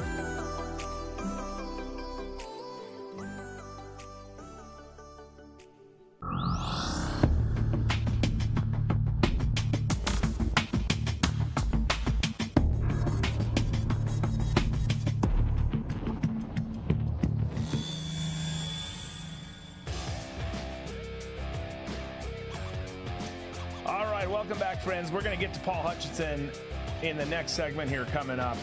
It's going to be a fascinating conversation. We're going to talk about The Sound of Freedom, which is crushing it at the box office. And moreover, like I said earlier, it's not the dollars, it's not the views, it's more than that. It's the conversation that's now being had in homes and workplaces throughout the country that it was not happening before. But let's touch on a couple other things real quick. Disco, a couple minutes, or are we going to wait till the next segment? He just said, give me a couple minutes. Okay. 2 minutes is what he said. So. Okay, well, let's do this. Maybe we can squeeze him in now. An update on Coin Club. You just saw a Coin Club commercial there during the break. We did a drawing at the end of, what month are we in? We're in July. We did a drawing at the end of June. Paul L. won. He won $204. So here's what we're going to do. We're going to make an adjustment because Paul has not responded. It's been several weeks. We don't want to just keep that money. I know that's what makes sense. It would make sense to just be like, yep, we gave it to Paul. And have a pizza party. We did. Yeah, huge pizza party. We didn't hear from Paul. So what we're going to do is we're going to two things. One, this month it's not really been quote unquote a cuss jar. It's been, if we say, as filler, it's trickier to follow, as filler than it is cuss words. It's very apparent when we say cuss words. It's also usually too often. But what we're going to do is we're going to end the conversation point for this month, and which there's already $100-something odd in here. I don't know the exact total. 100 and I don't know, 20, 30, something like that. We're going to take the 204 from before, and we're going to put it in here. And we're going to roll that into the drawing that will be at the end of this month. So we're now well over $300. This is exciting. This is like Powerball. It's Powerball, which, by the way, get Powerball tickets today. What is it, 900 million? Yeah. Wow. I'm not big into that, but like I'll drop $20 and see if maybe we can get. I'll change 20 for 900 million any day of the week. I don't think it's obviously going to happen. How about 5,000? Yeah, I'll do that too. I'll take that too. You'll put in 5,000? No. I think meant just 20 for 5,000. I was going to say your wife would kill you if you bought $5,000 worth of Powerball tickets. Here's the good news. The good news is we got a decent shot at winning. A more decenter shot than others. No, that would be bad. That would not go over well. I was thinking, if you knew you had a good shot at winning 5,000 for $20, I would do it. Think of the skits we could do, all the costumes we could play with in the studio. It would be amazing. It would be amazing. We'd have our own wardrobe department, special effects. Yes. The production value would be through the roof. Finally get that bartender we've been talking about. It would be the house band. Yes, the Sugar Street Blues. They're coming. They're going to be over here. Okay, so anyways, so no more counting the rest of this month. There's well over $300 in here. Coin Club members, you've got Coin Club members, you're already in the drawing. People who are not in Coin Club, join Coin Club. You sign up for Coin Club, you get a free Friday show, or an extra Friday show, we should say, because there is a fee to join Coin Club. But you get a show Friday morning, 11 a.m. Eastern. We've been having a blast for that. There's no commercials in that. It's just an hour of bliss. We have a good time together. Then you also get entered into contests such as this one, where we do every month, where you win cash or prizes. You get all sorts of other opportunities. When Booze and Banter returns, you're going to have access to that. You and you alone will have access to that. You get, if you're an annual member, a challenge coin like this sent to you. A lot of people have already gotten theirs, which is amazing. So lots of reasons to sign up for Coin Club. All you got to do is go to dbcoinclub.com. You can sign up there. That's where you also go to watch as well. And then there was something else I was just going to say about it. Oh, military and first responders get 30% off. So check that out. Okay, let's do this. Let's slide into Ukraine while we're waiting for Paul to come in here, and we'll talk about that, and then we'll get to that, to him in just a little bit here. But you've got Ukraine, who's come out, and we're going to talk twice about Ukraine still, a little bit. Later, we're going to talk about Joe Rogan and his thoughts on it. But you've got Ukraine specifically saying they will not even consider negotiations with Moscow until Russian troops leave its territory. That, according to the head of Ukraine's presidential office, they said that Friday, which just made, I mean, Ukraine is becoming the guy who gets his ass kicked and then says, if I don't get what I want, I'm going to continue smashing my face with your fist. That's who they are. Like, I mean, they just keep coming back. It makes no sense. Stop it, Ukraine. Here's a quote from the presidential office. Even thinking about these talks is only possible after Russian troops leave our territory. That was Andriy Yermak, the head of Ukraine's presidential office. But you guys, as we keep saying, functionally speaking, the war is not really over, because Washington, the military-industrial complex, keeps it alive because of a myriad of reasons. But on the actual battlefield, in Ukraine, in Donbass, Crimea, all these places, the war is over. The war's over. But the Biden administration's acting like the Japanese soldier who was living in a cave on a Philippine island, not knowing that World War II was over. They just keep pushing it. It's out of the headlines. Still being pushed on some of the left-wing news opinion shows for sure. But these guys are shrewd. They are shrewd. If they think that their party will be damaged by their war support.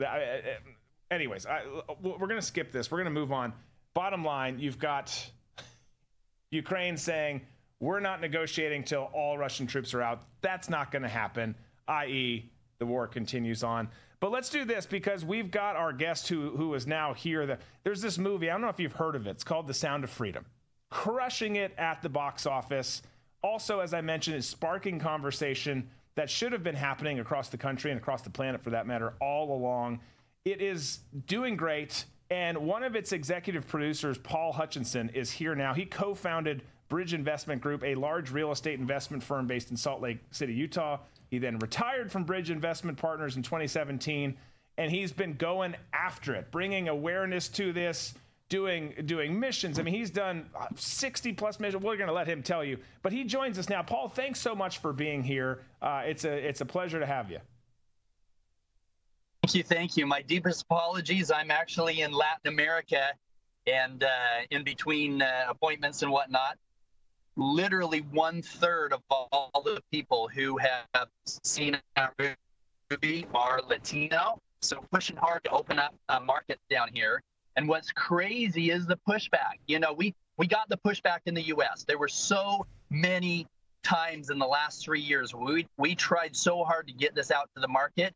Big media was pushing us back. Hollywood was pushing us back. Everybody was. And we're having the same kind of issues here in Latin America, where government officials are not allowing it to be shown in their countries. And so it's striking a chord somewhere, and it's because we're right at the heart of the issue. Yeah. Well, I was just going to say, it shows you are directly over the target, my friend, with that. I'm so glad it got out here. I hope things continue to push and progress in Latin America and elsewhere. Frankly, this has to be everywhere. But I want to take a step back. So you're one of the figures that this film is about. You're an executive producer on it. But before that, you were a successful financial professional, and then you pivoted and you went all. Walk us through the journey of how you made that transition and just how that all happened.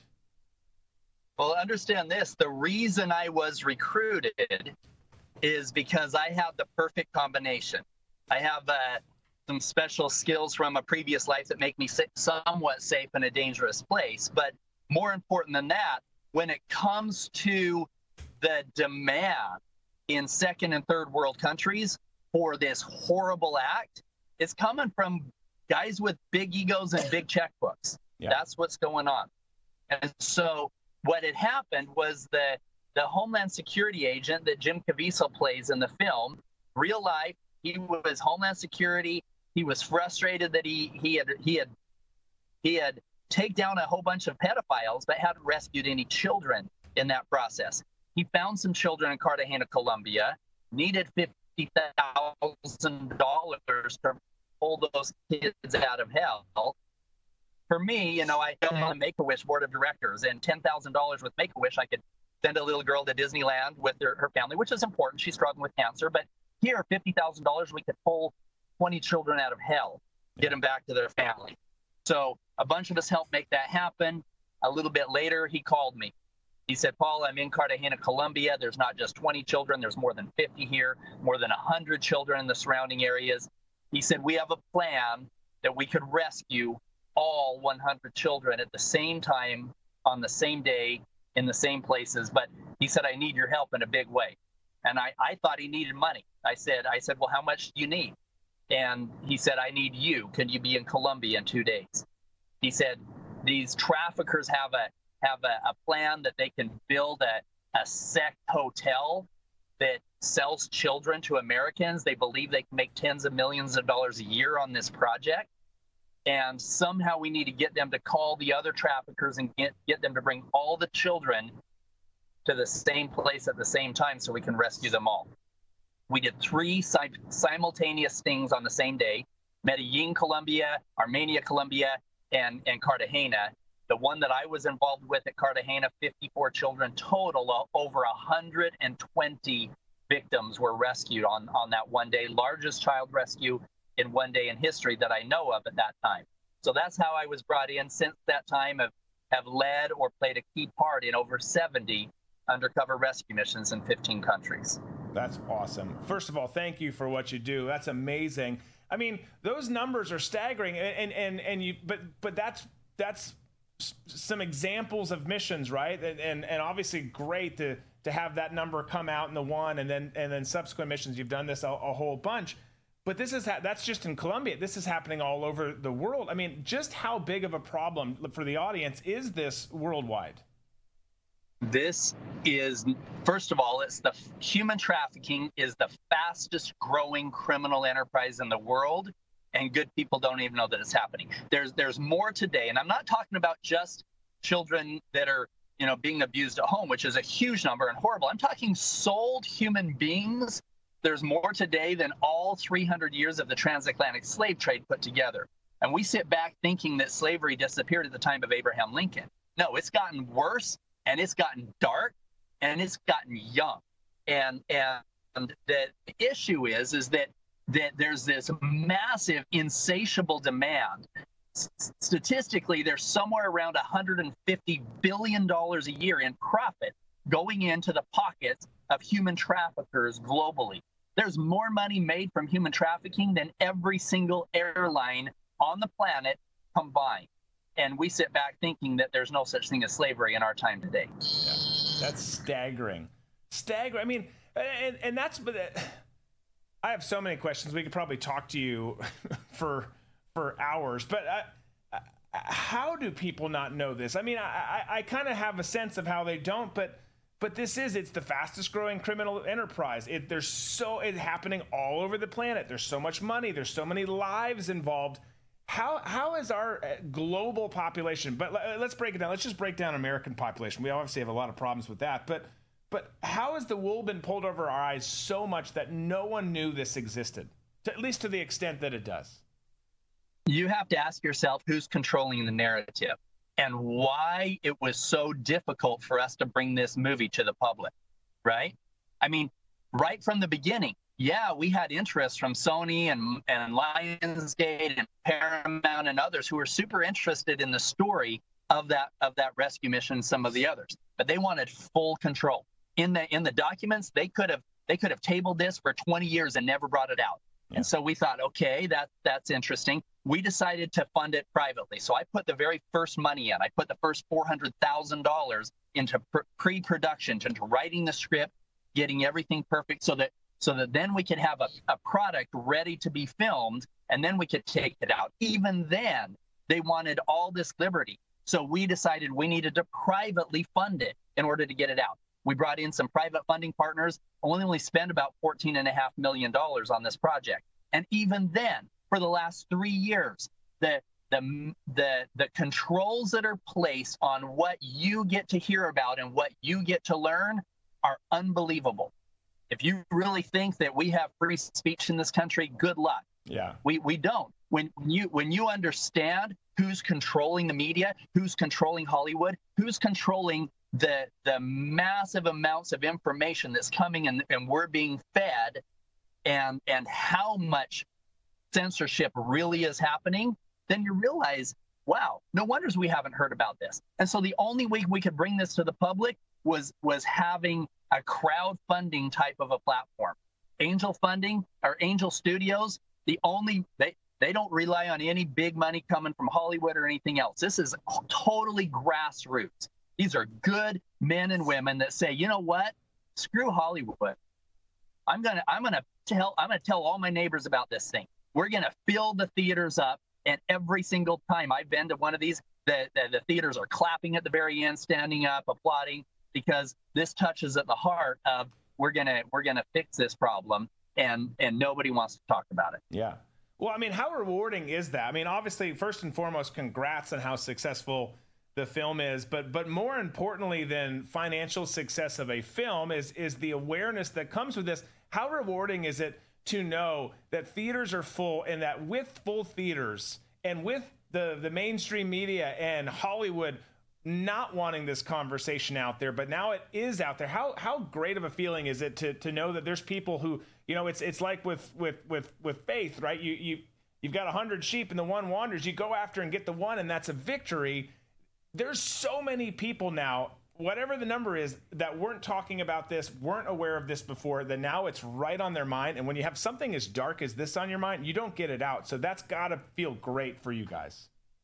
Well, and that was the purpose right from the beginning when we did this rescue. And then I volunteered to continue to do undercover rescues. The Homeland Security agent, we needed somebody to be the face. We needed a face out there that was on CNN, ABC, everything else. And so as we continued, we realized the reason why we signed up for that and allowing him to just tell all the stories and all these operators behind, because we realized that the only way to fix this problem was to create a movement.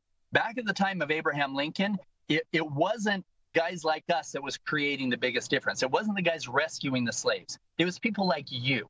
It was Harriet Beecher Stowe, who wrote a book called Uncle Tom's Cabin, which was the media of the age. And it created an awareness with good people of what was going on in the South. Yeah. In fact, years later, when Abraham Lincoln met her, he shook her hand. He said, "So you're the little lady that wrote the book that started the Civil War."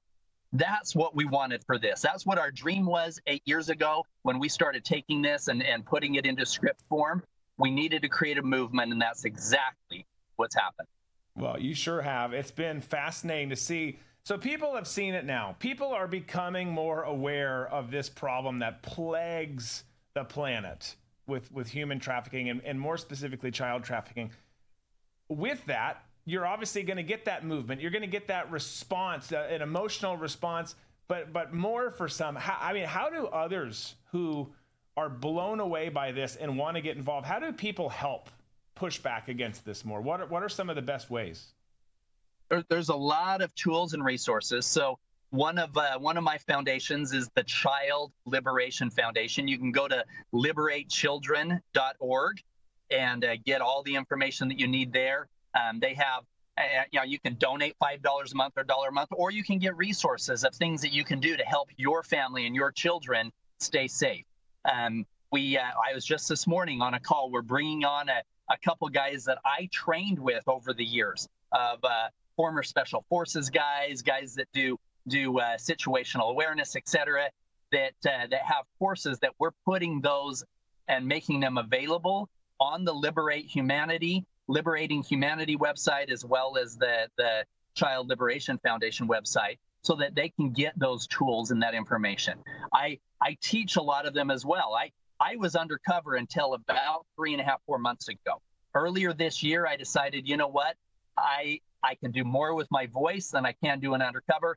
I had no social media, no Instagram, no Facebook, no TikTok, nothing. And in less than 3 months, over 40 million people have seen the videos that I've done on healing trauma and helping people through things and situational awareness, et cetera, et cetera. So all of those tools we're making available for people so that they can keep their family safe and they can be aware so that they can not end up in a situation where your child is somewhere in Colombia being trafficked. Yeah. Well, that is awesome. Well, I honestly, Paul, I just applaud everything you've done. We really appreciate you coming by. So thrilled to see the movie doing well. But again, more importantly, so thrilled that people are aware of this, growing more and more aware of this, and can help people like yourselves, like everyone else who's doing this, going out, whether it's financially, physically, whatever the case might be, to rescue these children, bring them back. Thanks again for all that you do. We'd love to have you back, and we'd love to get you in studio here when you're not traveling around the world. I would love that. Yep. Get in touch with my guys. I would love to come in and see you face to face and really share some amazing stories of the last 10 years being undercover and finding these children. Well, we will make it happen. We will reach out. Again, thank you so much, Paul, for being here. Folks, check out The Sound of Freedom if you have not already. Outstanding film. You're gonna be telling other people to check it out if you have not already. And more importantly, I hope that you have some conversations about this and understand just how dark parts of the world are. And it's happening way too much, way too much. All right, we have a lot to get to still on the show today. We've got Joe Rogan's take on Ukraine, so many other things coming up. Stick with us. We're going to take a quick commercial break.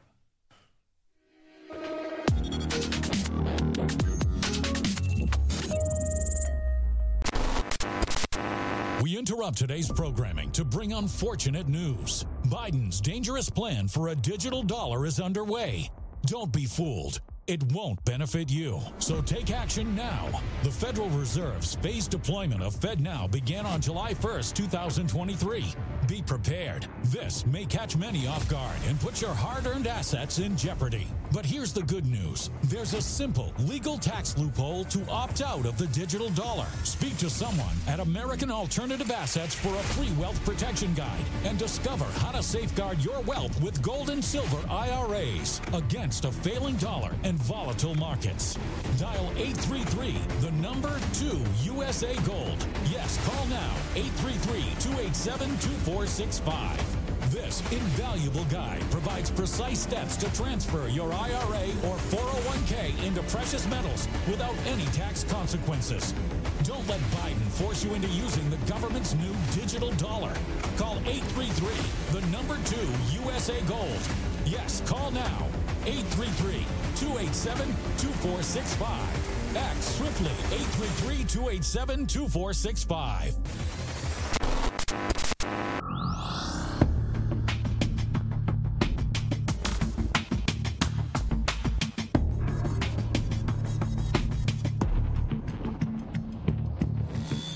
We've all experienced low levels of electrolytes, whether from a late night of drinking, completing a half marathon, or maybe even just experiencing a bout of explosive diarrhea from a food truck. You know what it's like to need to replenish those also-important minerals in your body. But why just settle for that when you can enjoy our new proprietary sports drink and Colon Sweet blend? Colon Sport. Colon Sport is the new frontier in electrolyte replacement and removal. With a quick surge of sugar and electrolyte replacement, you'll feel on top of the world. And then, like a brisk wind tickling your grandmother's chimes, You need to drop those minerals and a whole lot else. So stop drinking other successful mineral replacement drinks and jump on board the Colon Sport Express. We're not only sure you'll love the taste, but we promise you'll be coming back for more. Colon Sport only hydrates and replenishes electrolytes for a temporary period before blowing out your bowels and requiring most individuals to start the process over and over and over. Individual results may vary. Some individuals may experience significant weight loss.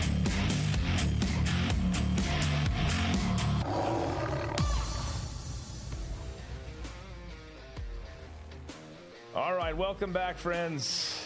Very fascinating conversation with Paul Hutchinson, who, again, one of the people that the film The Sound of Freedom is based on. Obviously, you got Tim Ballard, who's the public face of it, but Paul has been doing over 70 undercover operations to help rescue children who have been enslaved and trafficked around the globe. Fascinating. Great to have him on. It is really crazy. You hear these conversations happening about the pornography and how much money's in that industry and how many lives are ruined over it. Talking, some of you who are watching it too, because there's studies that show how it reworks your brain and all of that stuff. It's not healthy for relationships, yada, yada, yada. And I don't mean yada, yada like it's not important. But the people on the other side of the camera, some of them choose to be there, some of them don't. There's a lot that goes into that. All that to say, people talk about that, then they never really think about it.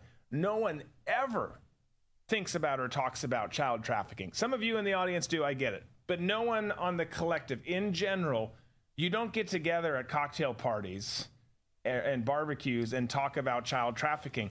Some of you know what's out there, but most would never presume that it was one of the most financially lucrative criminal enterprises on the planet. Yeah, I had no clue how big this problem was until Paul started talking about it, and other people related to the movie started talking about it. You know, I've spent a lot of time in Southeast Asia, and at the airport there, you know, I'd be waiting for a flight with my sound guy, and we'd play. It was kind of a dark game, but we'd play tourist or pedophile when we'd see somebody walking through the airport. And normally, if it was a flight coming in from like Frankfurt, Germany, and any German man who was unaccompanied by his family or a spouse was pretty much somebody that we designated as a pedophile, because there's really no other reason other than scuba diving that you would go to Thailand by yourself if you're a dude, if you weren't going on some sort of sex tour. But for myself, I always thought it was the child trafficking was done in places like Southeast Asia or Sri Lanka. You know, Arthur C. Clarke being a well-known pedophile, the author of 2001: A Space Odyssey. And then Gary Glitter, remember did the show Rock and Roll Number 48 or something, I think was his big hit. No. Hey. Yeah. He got into some trouble. And of course he went to Vietnam to avoid having to go to prison. So I always thought I didn't realize what a giant global problem it was. I thought it was just it was an issue in one part of the globe and then trickled out into like Epstein Island. But the way that Paul was talking, this is an intricate network of high-level people who have this insatiable appetite for sex with children, which is very disturbing. Yeah. Well, and not just sex with them, but then sell them. I mean, yeah. Like, I mean, it is. Sorry, I'm giving another link to you guys in the chat there. It is the most disturbing thing out there, and you hear. I knew it was big. I knew this was a problem, and that's not like a I knew and you didn't kind of thing, because I didn't know that it grossed more money than all the airlines put together. Like, that is staggering. It is staggering, and it makes you want to get involved. It makes you want to get involved, and I hope some of you do. Whether it's financially, whether it's providing care to these people who have gone through trauma, these children, you know, and getting involved in an organization that helps with that. Whether it's if you've got the skills to be a part of that. I had a friend of mine who was in the studio just weeks ago, in fact, who was going to rescue some stuff, was picking my brain because of my background. He had some other great people working. They're not related to Paul or Tim's operation, but they do it in some other countries that I won't mention.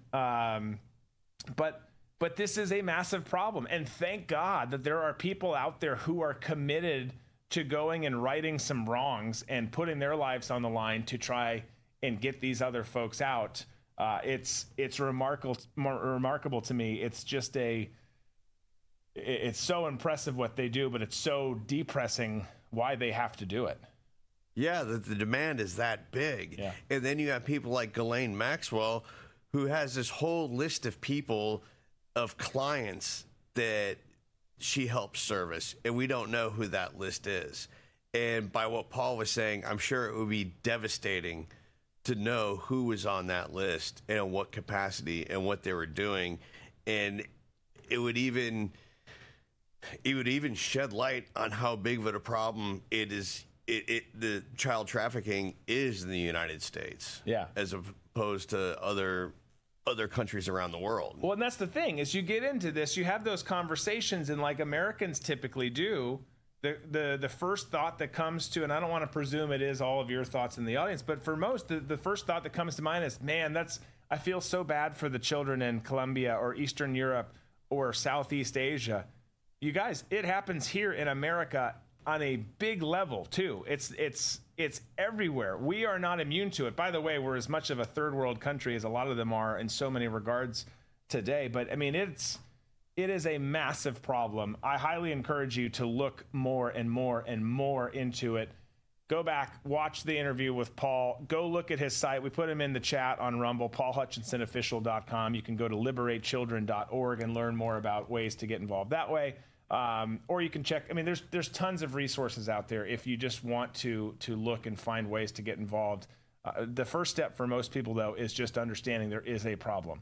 It is a massive problem, and then how you help, how you come and fall in line with that is obviously going to be different for everyone. But it's making more and more sense now why we see factions on the left trying to push for the normalization of pedophilia, because if it's that big of a problem, what they're trying to do now is saying, oh, it's okay, that's totally fine, because it's a huge problem. It's either take down all these people at the top who are running things, or try and normalize it to make it look like normal behavior so the people at the top don't come crashing down. It's a weird, this is really good versus evil in a very, man, I don't know how many people out there aren't religious, but this is definitely some Satan shit going on right now. No, it is. I mean, it is good versus, and everything you see, we are at those times now where I hope if you don't know who your creator is, you do, because things just keep getting darker. I mean, they're not looking up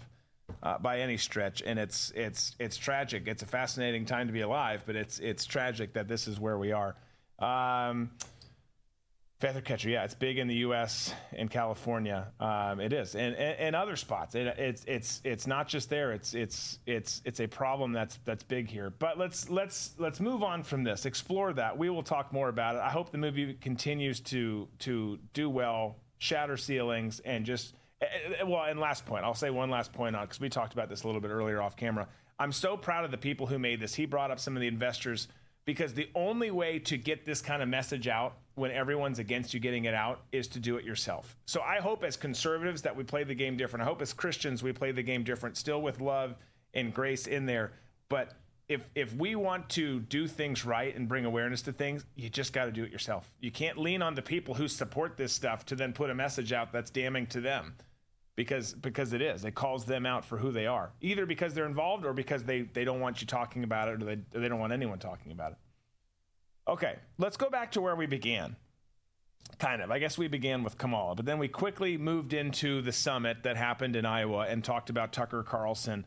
And let's do that now some more, because there's reports that he allegedly is starting a new media company. And this has changed even today as we've been looking a little bit into it. And we knew when he left Fox, was fired by Fox, obviously tons of legal battles going on with that. That's going to continue for quite some time, I imagine. But we knew he was going to start a show. Now there's the discussion that he might start a media company. Him and allegedly former White House advisor Neil Patel are looking to raise funds to start said media company. Could potentially be anchored on Twitter. That's been one of the conversations that's been out there. They're looking to raise hundreds of millions of dollars to fund the company. And there was another Public Square, right? Yeah, Public Square. Did he in fact sign with Public Square? That's what the headline that I read said, but I didn't read any other details on what the deal was, how much it was for, and everything that's included with it. Okay. Well, the bottom line is whether it's Public Square, Twitter, a combination of both, somewhere else, there's reports and people working behind the scenes, Tucker included, to get some sort of new media enterprise out there. And I think this would be amazing. I think the bottom line, skip ahead, doesn't matter where it ends up. Obviously, some places would be better than others. But more information, more news outlets are all fantastic for the American people. Because in this case, whatever he starts, wherever he starts it, the assholes in New York aren't in control of it.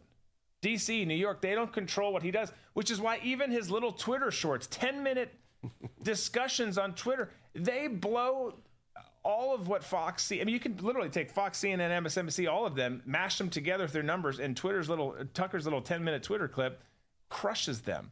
So this is fascinating to see. I'm rooting for him, and you could be out there and you could say, well, he's not my guy. I don't think there's many anti-Tucker Carlson folks out there, but you could say that. You could find one. You could go. Tom went and did some interviews on the beach this week. We'll show you clips of that later. There's people who don't want to talk. There's people who don't like things that we like. Get it? So you could find someone who doesn't like him. But the end result should still be you want variety and you want actual truth, actual news, not controlled conversation, not controlled dialogue, not something an anchor is saying that his boss has said that he or she will say. So this would be the net outcome would be fantastic. Mark my words, if he does start something, my prediction is that Jesse Kelly ends up there too, because they've become good buds. Jesse's a catch and a steal for anyone. I predict that will happen. And I want something in return if it does. I don't know what yet. But this would be, all that to say, this would be great. I think that this would be a great thing for the American public, for news and awareness writ large. Absolutely. Competition is always good, no matter what endeavor that you're involved with, especially for information, because we're at the point right now where the legacy media has a lock on the information control. They broadcast wise, and their lock is propaganda for the left. So there has to be a parallel universe, a parallel market that the rest of us who don't ascribe to the propagandist left and all their talking points and all their belief system of having this caste system and ushering in communism into the United States, we need a place where we can go, and It's been attempted in the past, and a lot of times it just sort of limps along because, like most conservatives, we don't want to get mired into the minutia of politics. We want to live our lives. But on the left, your life is intertwined with the party. Once you become a member of the party, of the Democrat Party, that is now your identity. Yeah. And so you're focused day in, hour after hour on how to grow the party, how to expand the party, the greatness of the party, whereas the rest of us just kind of, and then that's when we lost control of things like the media and holding journalists accountable and demanding that they not be advocates but actual journalists. So now we're at a point where it's like, all right, like we talk about the balkanization of the country, it's the balkanization of news now. Right. You guys in the corporate media have blown your chance with the rest of us. You're all a bunch of liars. You're all in the tank for the left in this globalist movement. Now we're going elsewhere, and we're going to share the information that we have with people who want to see our message because we know that we outnumber you. Yeah. And it's through censorship and force of how you're going to try and suppress everybody. Well, you're right. I think that balkanization is happening there, needs to happen there. And here's my question. My question on it is how does that look? You've got different voices. You've got different podcasters out there. You've got different networks out there, whether you're talking Blaze, Daily Wire, obviously us here, RVM Network, Real America's Voice, this, that. You have some things that push back against the mainstream narrative for sure. But if you're starting something new, you're in Tucker's shoes, you've got money, and he'll have bigger money come in behind it too. It doesn't have to be Tucker's money. In fact, if who knows how he does it. But you had Crowder go do Mug Club, but not just Mug Club on his own, but he brought in some other hosts. I'm not slamming Crowder. I think it was kind of a wonky way to do it, in my opinion. I think there's different ways that could have been done, but whatever. I mean, to each his own. Do you think, though, that he does it kind of in that vein where it's Tucker, maybe add some other talent underneath? Or do you think he tries to make something that takes OAN or Real America's Voice and goes well above them and tries to be more of a Fox News type? I mean, that's a big enterprise to do that. Yeah, it is. But then again, Dan Abrams pulled it off with News Nation. Yeah. So I see it totally within the realm of possibility. But once again, you get a lot of really wealthy conservatives who want to invest their money in something. But at the end of the day, a lot of times that killer instinct just isn't there. It's like, all right, we want you to do this, but I've got this amount of money, and I know you're asking for $10 million, but I only feel comfortable with $5 million. And it's like, okay, well, it's the $5 million, and we'll take the $5 million, and it just kind of limps along. There isn't that knockout punch that's delivered that a news organization will be a direct threat to a Fox News or an MSNBC or an ABC or CBS. Yeah. So until that happens, it's going to be very tough for anybody in the conservative news media space to make a huge impact unless the financing is there. Yeah.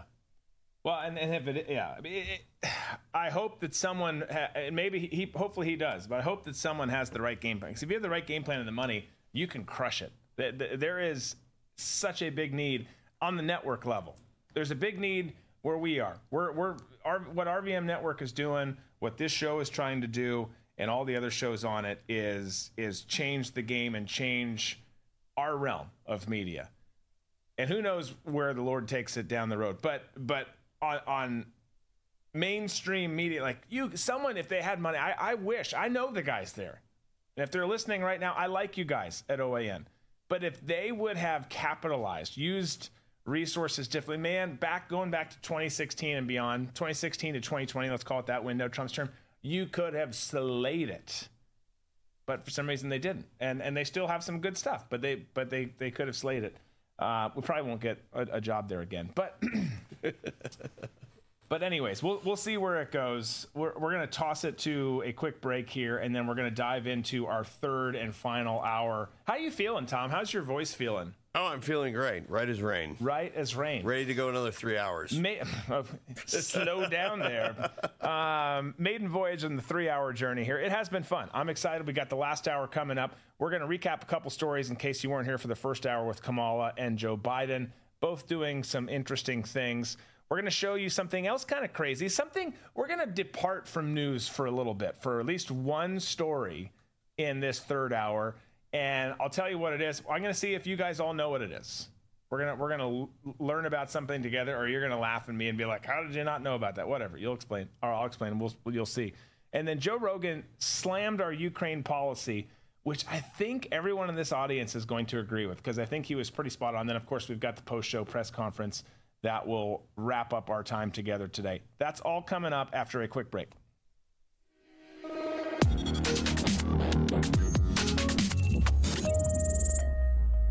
Hello, I'm Mike Lindell, and I'm here to tell you about my new product from MyPillow, towels that actually work. Watch this absorbency test. Here's another towel that we randomly went out and bought. Here's one of my towels with the nice design. I don't know if you can see this, but you could line a swimming pool with this.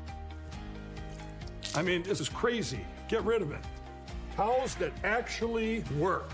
What a concept. I really love the towels. They're really great. They're super absorbent. I'm interrupting this commercial to let you know we're having the biggest clearance sale ever. Get our 6-piece towel sets for only $29.88 with your promo code. My towel sets are made with proprietary technology and include 2 bath towels, 2 hand towels, and 2 washcloths. So go to mypillow.com or call the number on your screen. Use your promo code to get our 6-piece towel sets. Originally $99.98, then on sale for $49.98. Now we're closing them out for only $29.88 while supplies last. Once they're gone, so please order now.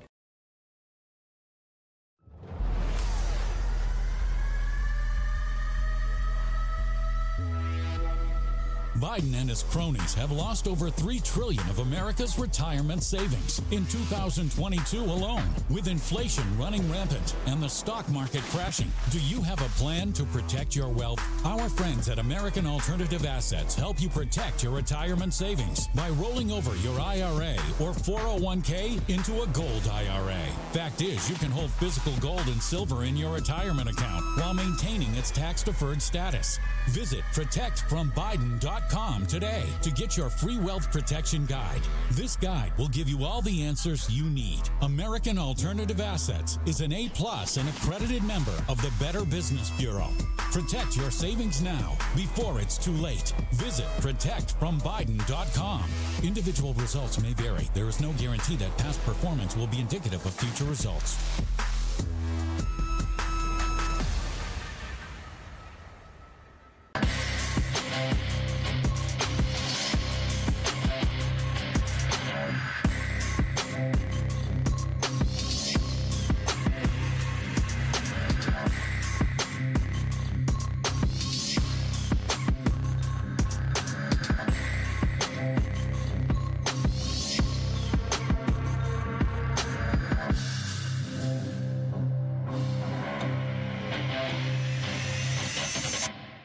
Looking for a great gift for lovers of freedom? We have you covered with this 2024 edition Trump for President coin. Show your support with this limited edition coin, normally $29.99. But for a limited time, you can get yours for just $19.99 plus free shipping. This is a great collector's coin for fans of President Trump and those that want to show their support for our great president. Each coin is made in the USA, is an authentic US JFK half dollar, and showcased in an acrylic coin capsule. Collectibles like this only increase in value, often to hundreds of dollars per coin. So get yours now for $19.99 plus free shipping at TrumpCoinSavings.com. Again, that's TrumpCoinSavings.com to secure this limited offer.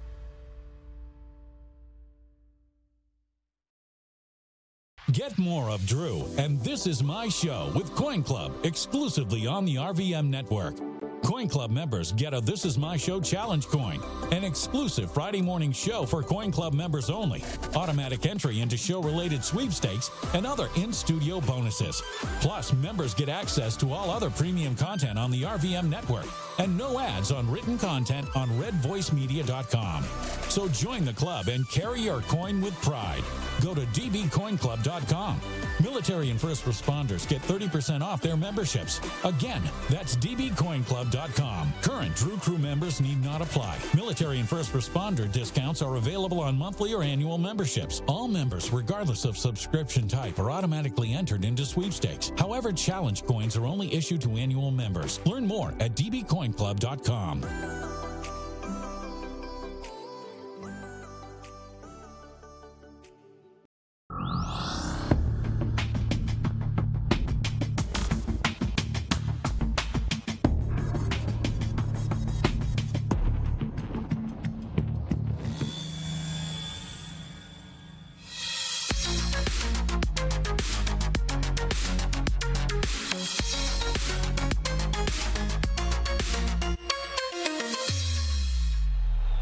Welcome back to TCW. This is my show, Championship Wrestling, and I'm your host, Truckee McGee.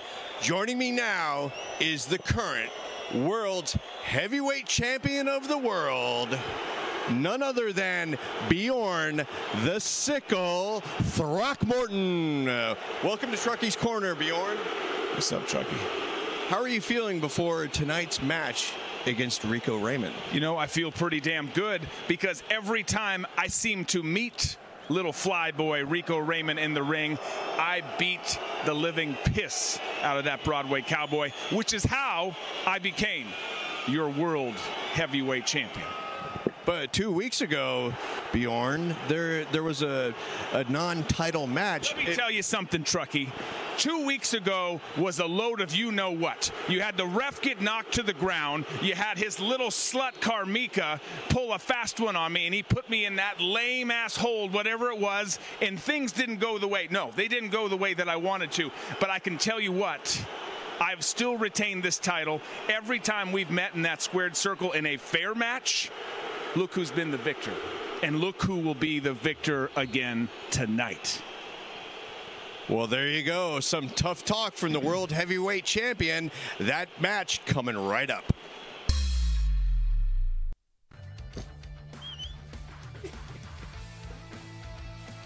I mean, yeah, we do some weird shit around here. So we do. So we have some fun. But we also talk about some serious stuff.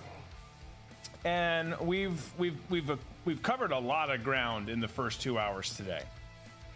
Some of you are here for the first time and you're just getting here. You're like, you've already done 2 hours. Yeah, we do 3 hours now because we're crazy.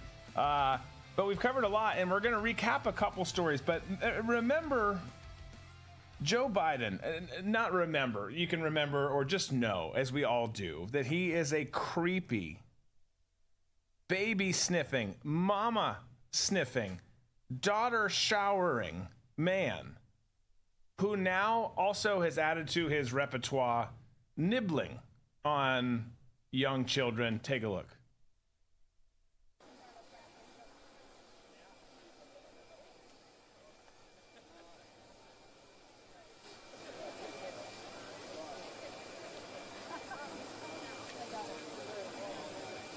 I love how hard, by the way, Disco, can you pull that back? How hard the baby pulls away when he goes in for the kiss at the end. Like, didn't like that. Like, giving that face, like, bro, what are you doing? And then he goes for the kiss. And I'm watching it on preview. You guys aren't. You guys are looking at me. Then he goes for the kiss. Like, no. Meanwhile, Mama's loving it. She loves kid being creeped on. But which, again, you said it at the beginning of the show. I understand you do those types of things to your grandchildren, to your own children. You don't, and then there he is just sniffing. You don't just go up and sniff and smell / bite, which he didn't get a bite in. But you don't do that to someone else's kids, nor should you really have that desire. I don't really get that. And as I've gotten older, too, I care less about... I mean, I love children, don't get me wrong. I love kids and dogs. But I care about my children and my dogs. I say dogs. I have a dog. My wife's like, wait a minute. You... What? But... And my brother's children. But, like, he's got a problem. There's a difference between loving children, wanting to be around children, seeing them as our nation's future and these cute, adorable... little creatures, and needing to smell every one of them. There's a big gap in between. Did you see the Secret Service guy? The one with the lips right here? Yeah. He's let me get so I can scroll again. Look, so he looks over and he's like, "What is going on?" Like right there. He's like, "Wait a second." He's even surprised as to what just happened. Keep the Sir, stop doing it. Oh, it's too late. He's doing it. Yeah, that's... I mean, again, it can't be easy to be an aide for Joe Biden, to be a Secret Service agent for Joe Biden, or to be Joe Biden. It can't be easy. Yeah, Joe Biden is the Michael Jackson of the political class. You know it's not right to give a kid Jesus juice, red wine and Coca-Cola.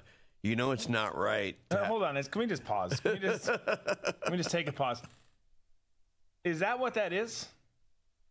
Red wine and Coca-Cola? Yeah, that's what Michael Jackson would refer to as Jesus juice. I somehow missed that during his okay. That was in the documentary that one British guy did. I can't remember his name, but then he went on to work at ABC. But yeah, that was all part of that documentary that he did. Jesus juice. Okay. And so, yes, we all know that it's wrong. Michael Jackson couldn't help himself. He was compulsive about it, right. Whether he molested children or what. A lot of people claim that he did. Others claim that he didn't. I don't know. But I do know that his actions were very inappropriate, just as the inappropriateness of Joe Biden's actions. And, I'm not one who's like a total prude, but I've got limitations. And kids are my limitation when it comes to people being weird. You don't do that with kids, especially when they're not yours. That's the huge distinction. Again, your children, like, oh, it's so cute. Let me smell them. Let me do this. Let me make the biting motions and do all the weird stuff. Like that, we've all done weird stuff. And then you're like, what did I just do? Like, that doesn't even make sense. But it's your kid. That's a massive distinction, though. That is some other random ass person's kid. I don't know who that woman was, but she's random ass to me. It's not yours, Joe. Not yours.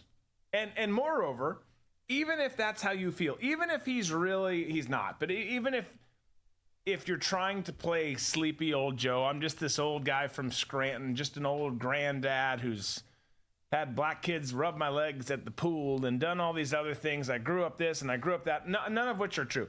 But if you're trying to portray that and everyone picks on you for that all the time, you would think you'd pull that out of your repertoire. You'd think you'd say, okay, I'm not going to do the sniffing or the groping anymore. I'm going to pull it out. Unless he can't. It seems like his fetish has gotten to the point where it's now a compulsion, where he just can't help himself. Yeah. No, I agree. I think it is. Just like his stories.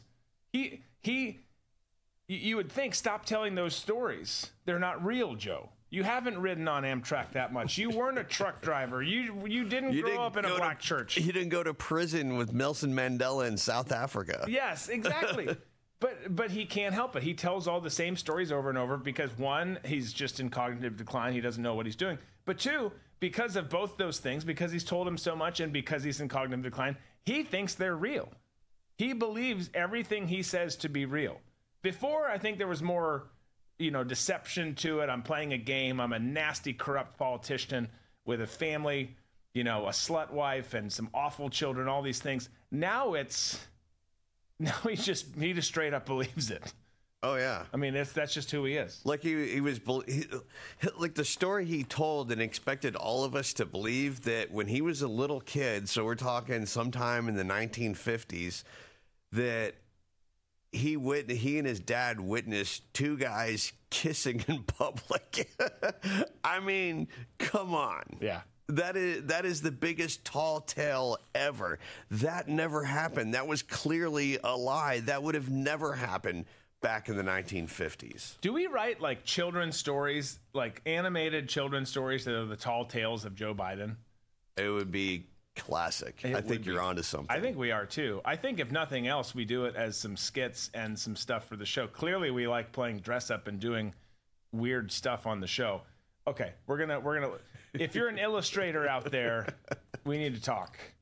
We'll take care of all the copy. Don't you worry about that. We just need the illustrator.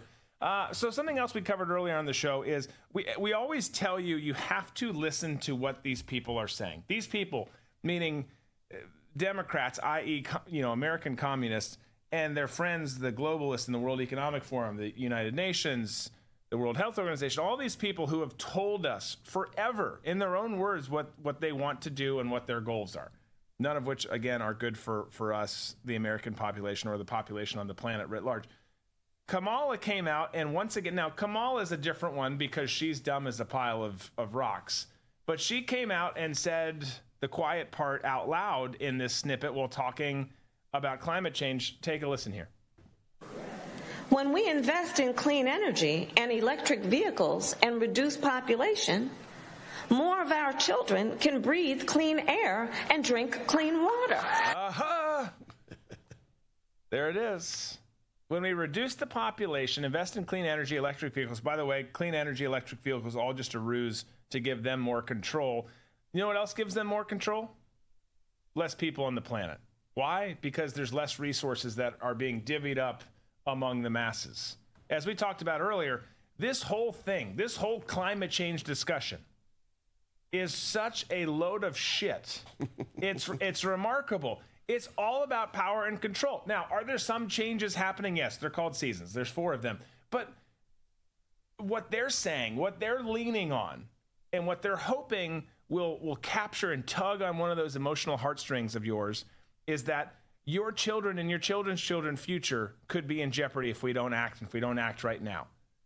That same tall tale has been told for a long, long time.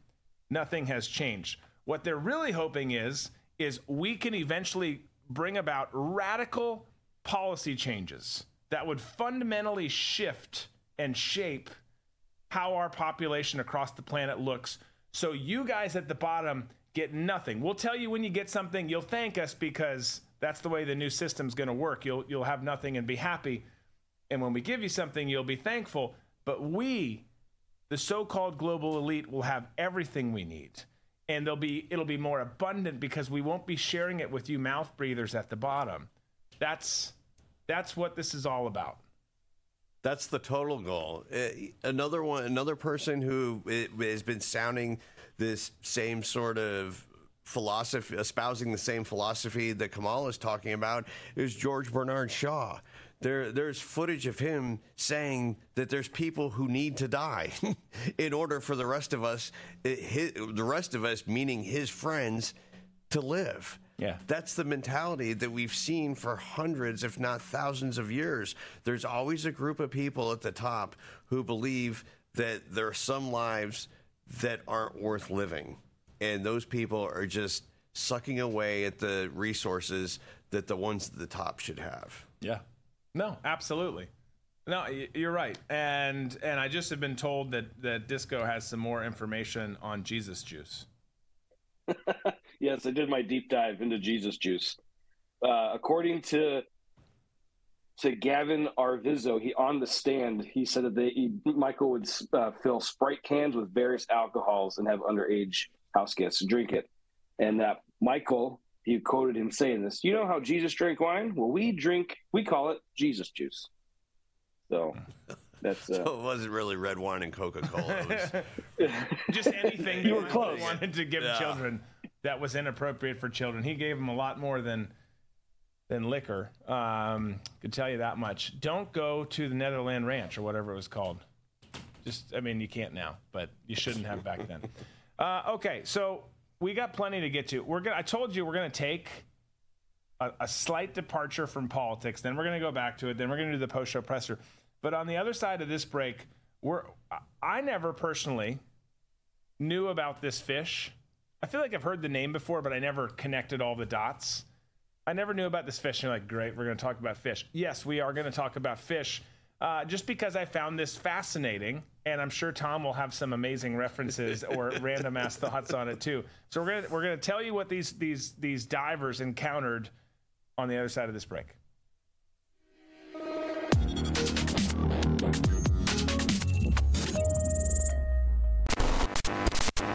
We interrupt today's programming to bring unfortunate news. Biden's dangerous plan for a digital dollar is underway. Don't be fooled. It won't benefit you. So take action now. The Federal Reserve's phased deployment of FedNow began on July 1st, 2023. Be prepared. This may catch many off guard and put your hard-earned assets in jeopardy. But here's the good news. There's a simple legal tax loophole to opt out of the digital dollar. Speak to someone at American Alternative Assets for a free wealth protection guide and discover how to safeguard your wealth with gold and silver IRAs against a failing dollar and volatile markets. Dial 833, the number 2 USA Gold. Yes, call now, 833-287-2465. This invaluable guide provides precise steps to transfer your IRA or 401k into precious metals without any tax consequences. Don't let Biden force you into using the government's new digital dollar. Call 833, the number 2 USA Gold. Yes, call now, 833-287-2465. Act swiftly, 833-287-2465.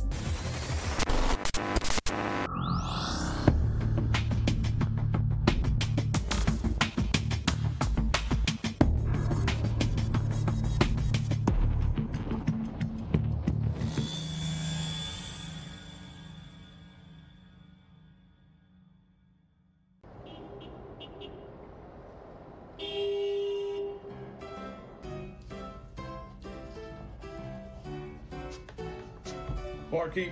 Yes, sir. The usual. The usual.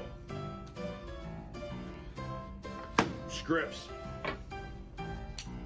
Thank you, sir. Thank you.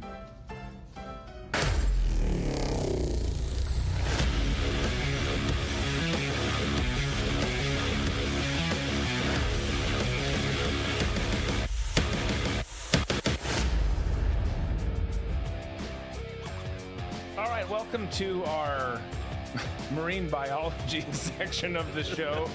I just want to discuss something different here for just a quick second, because I'm always fascinated. This is the kind of stuff, when you see stories like this is where you know, like, uh-oh, Drew is scrolling on his phone late at night in bed. Yes, guilty. This is the kind of stuff that like just pops up. I'm like, I'm going to share this with everyone.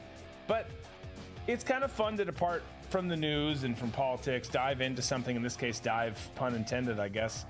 And this story here fits into that category because you had these divers off of Taiwan, which, by the way, when you come up from underneath the water, get your shit and get out of there, because something's going to happen soon in Taiwan. But they were mesmerized, this according to this article I read, mesmerized after encountering a giant oarfish, which, quick pause, without showing the video or the pictures, Disco, who is familiar with an oarfish prior to me just saying oarfish? Were you? No. Have you seen an oarfish? I have not seen an oarfish. Okay. Well, these guys are very fascinating. By the way, rumored to seeing them is rumored to be a sign of impending earthquake. So also look out, not just for China invading Taiwan, but also for earthquakes. But they saw this creature that had mysterious holes in its body, which you can see in the video we're going to show in a second. And it was taken off the coast of, I don't know how you say the name. It was taken off the coast of Taiwan. Okay. And they're looking at this massive fish. And one of them even goes so far as touching it. Just look at this creature. There's no audio in this. Okay, that's fine. Just look at this creature. And first of all, have you seen an oarfish? Are you going to put the picture up? There it is. That's an oarfish, which has this delicious little glow. Very like metallic, like a mirror almost. It's real metallic. Can we just get a still up of it? We don't need the metallic part. But I mean, look at that thing. First of all, those are some big ass eyes. Right. Those are some big eyes. But when you're diving, first of all, I'm not a diver. I have dove before, but I'm not a diver. I don't do this kind of stuff all the time because I don't want to get eaten by sharks. And some of you say, they don't attack you. Shut up. They do too. They do too. You're lying to yourself to feel better about yourself. But you never know what you're going to encounter down there. And they stumble upon this oarfish. These things can, I don't know how long that one was. Not as long as they can get. But these things can reach up to 36 feet in length. So imagine, I don't know how long that one is, but imagine a 36-foot version of that. Although it's pretty long. Yeah, that thing is crazy looking. Isn't it? That's got to be at least 15 feet. I think so too.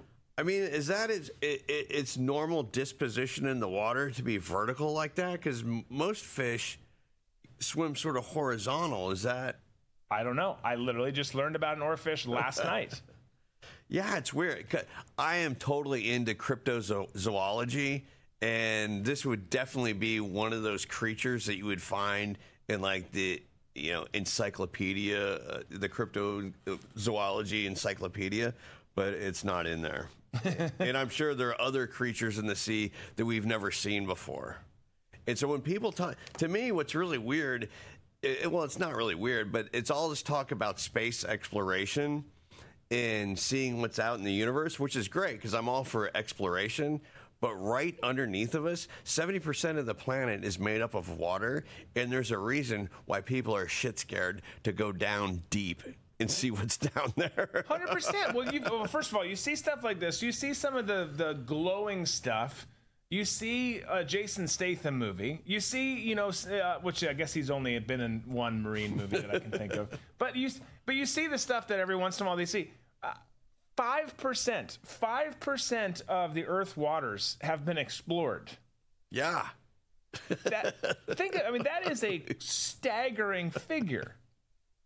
And yet you've got these people out there who so dogmatically will say that doesn't exist anymore, or there's never been anything like that, or we've not seen that. Well, you haven't seen shit. That's why. You've seen 5%, motherfucker. Like, you haven't seen that. That's not even like a blip on the radar. Yeah. So, and then you see stuff like this, and it is just fascinating. It's fascinating to see some of the creatures that God has made, but it's also terrifying to know what's down there. People are like, I want to explore this trench or that trench. I'm like, I don't. I don't want any. I survived nearly 40 deployments in a war zone. I'm just going to go ahead and sit out the rest of the adventures out there. I'm good. I don't need to see what's down there. And then you've got stuff like this. I know this is... again, not news adjacent for those of you joining the first time. We don't normally do marine biology segments, but you've got folks who are like, I promise the megalodon's dead. Well, it probably is, right? It was the biggest creature back in the day. We haven't seen it since. But again, you've explored 5% of the Earth's waters. How do you know? You don't know anything. Me and George Costanza are more qualified marine biologists at this point in time. That's one on shore. That's one found. It's one found on shore. Apparently, when you see an oarfish, let me pull it up in this position swimming, it is looking for prey and it eats plankton, squids, crustaceans, stuff like that. And then I just found another image. I thought, that's like it looks like a dragon. Looks like a dragon or something. Yeah. It's crazy. Well, apparently I don't think they have teeth, or at least not sharp teeth. I was reading about them this morning, again, because that's what you do on Monday mornings. You read about oarfish, but... Well, like octopus. We have determined that octopus possess a DNA. Part of their DNA is not of earthly origin. And so instead of investigating that, what do? We eat it. Right. You know, just go after it. Yeah, I suppose there's DNA in here. It could be from another planet or whatever. But you know what? Let's saute it and swallow it. And if that's the octopus that we know about, what other creatures are down at the bottom of the ocean that also possess DNA not from this universe? Yeah. No, I'm fascinated by all of it. I just don't want to go down there and find out firsthand. We're gonna get you. We're gonna get you a ticket to a submarine, not the Ocean Gate, but another Ocean Gate 2, the sequel. 5 people go down and let's build our own submersible. So you know what? Side point. Okay, let's go on another tangent here, and then we're gonna get back to some functional news. But I'm watching something last night, and it was on Netflix. And I think it was on Netflix. And it was some like sub-murder mystery documentary. Have you seen that? Have you seen the advertising? No. Okay. But it's like, I forget what it's called, but it's something like about a submarine murder mystery. This guy builds a sub. Right. And it's in Denmark, I believe. I think it was in Copenhagen. And Copenhagen, Hagen Svensbugen. But this into the deep. This journalist goes with him, and I just started it, so don't spoil this shit for me, okay? In the audience, I love you all, but I started it and then I got tired and I fell asleep. But he takes her, and then the thing goes missing. This is in the previews. The thing goes missing, and then it's found, but she's not found. So there's like this murder mystery, and that's as far as I got. And again, that's all stuff that's in the preview. But my question is who really wants to get into fabricating, building your own sub, and then testing it in the open seas where there's pressure? There's only 5% discovered and studied and understood. Like that's not my thing. And I'm an adventurer. I love it. There's certain things where I'm an adrenaline junkie.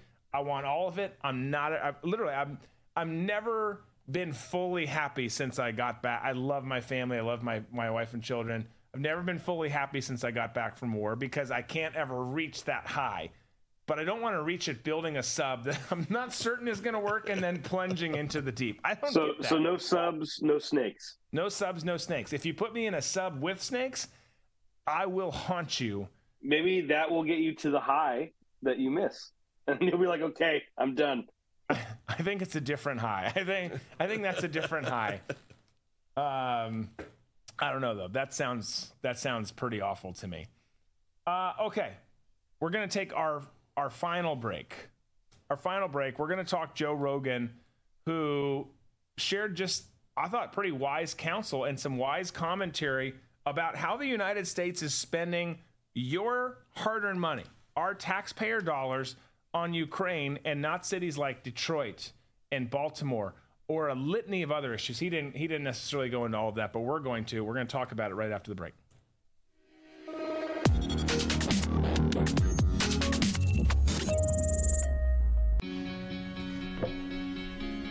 Looks like you've been sleeping well. Megan, he's back. The My Pillow guy. And you're looking good. Still feeling good. Well, just when you thought it couldn't get any better, we've got the best pillow ever, My Pillow 2.0.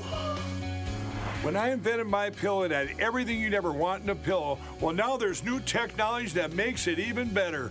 My Pillow 2.0 has my patented fill combined with a cooling fabric with temperature regulating thread. My Pillow 2.0 is truly the next generation of My Pillow.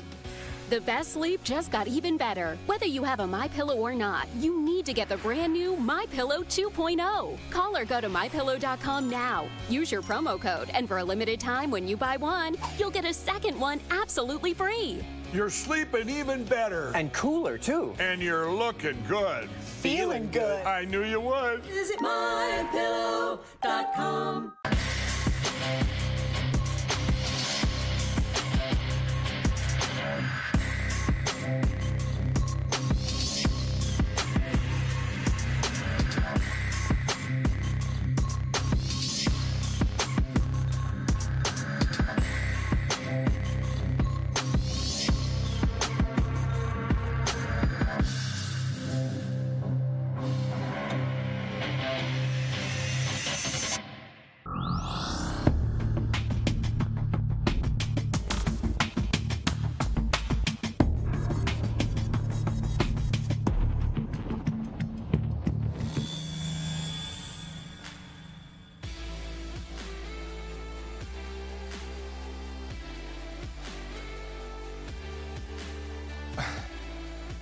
All right, folks, welcome back.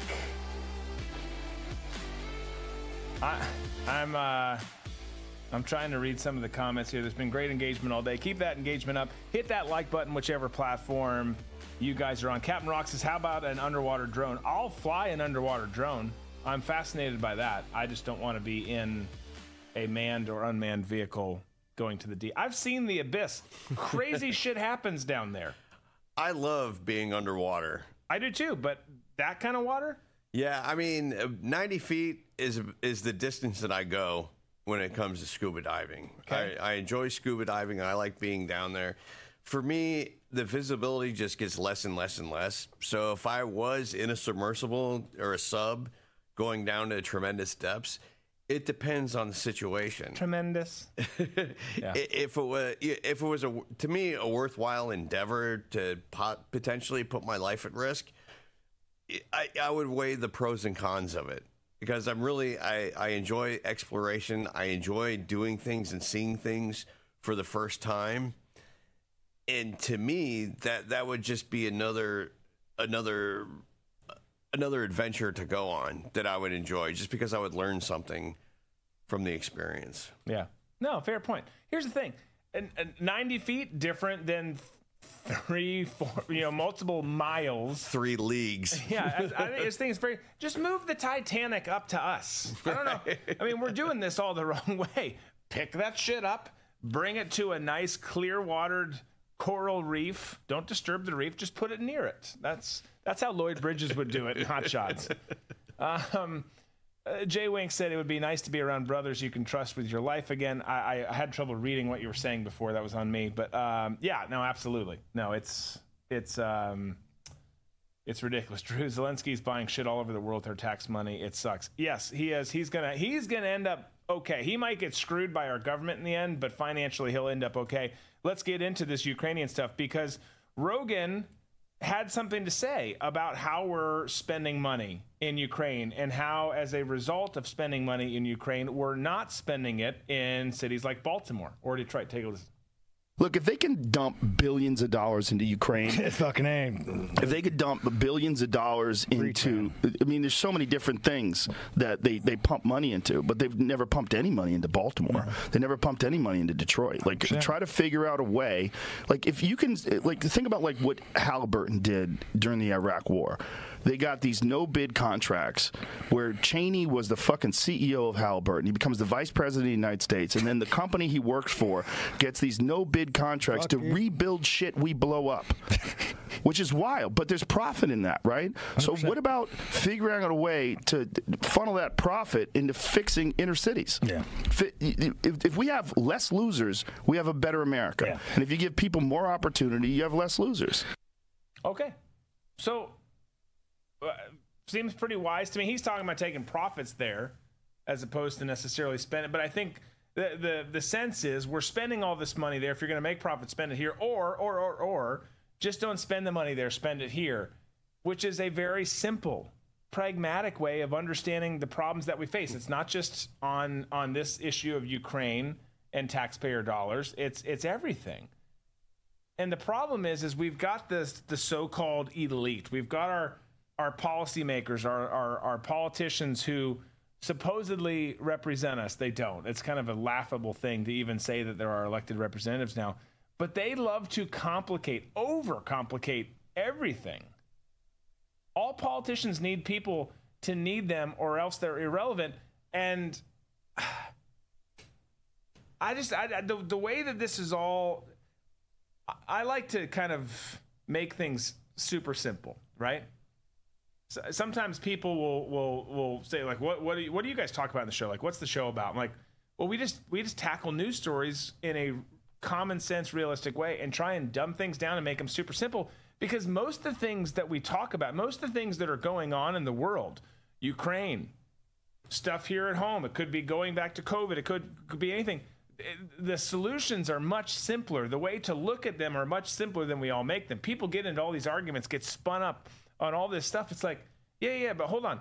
You're on like point 32. Like, we could have stopped this conversation on point 1. Let's come back here and agree to agree or agree to disagree either way at this point, and then maybe there's a couple levels beyond it. But like, we skip all these levels and go way down here and overcomplicate the shit out of this and create division and play into what the left is trying to do in our country and sow division, when we could have solved this early on. Anyways, all this to say, you have this conversation, you have the money that's going over there. You have these people who he uses Cheney as the example, but you have people like him. He's just one of very, very many who profit off of the military-industrial complex. They profit after these wars that are happening, and you see right now what's happening in Ukraine. You see the not just money that's being spent, but the amount of money,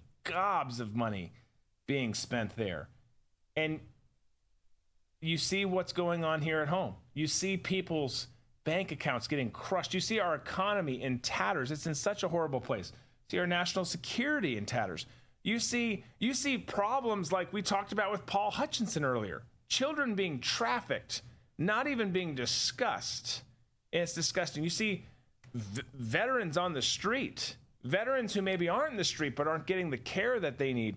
The list could go on and on and on of the things that we should be doing to help right here at home. Instead we're doing it over there under the guise of good versus evil, when really it's just pure evil. It's our evil people who are profiting off of this stuff, sending our hard-earned tax dollars over to other evil people. Meanwhile, left out of all of this, all of us and all of the real issues that we face at home.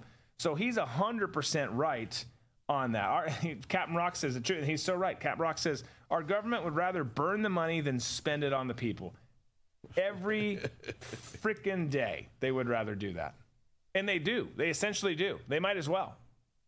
Yeah, you look at school administration all the time. The refrain that we get from everybody who are teachers, teachers need more money. Okay, but you never get a dollar amount of what that amount of money is. The dollar amount that we pay per student is astronomical for the return that we get on that investment.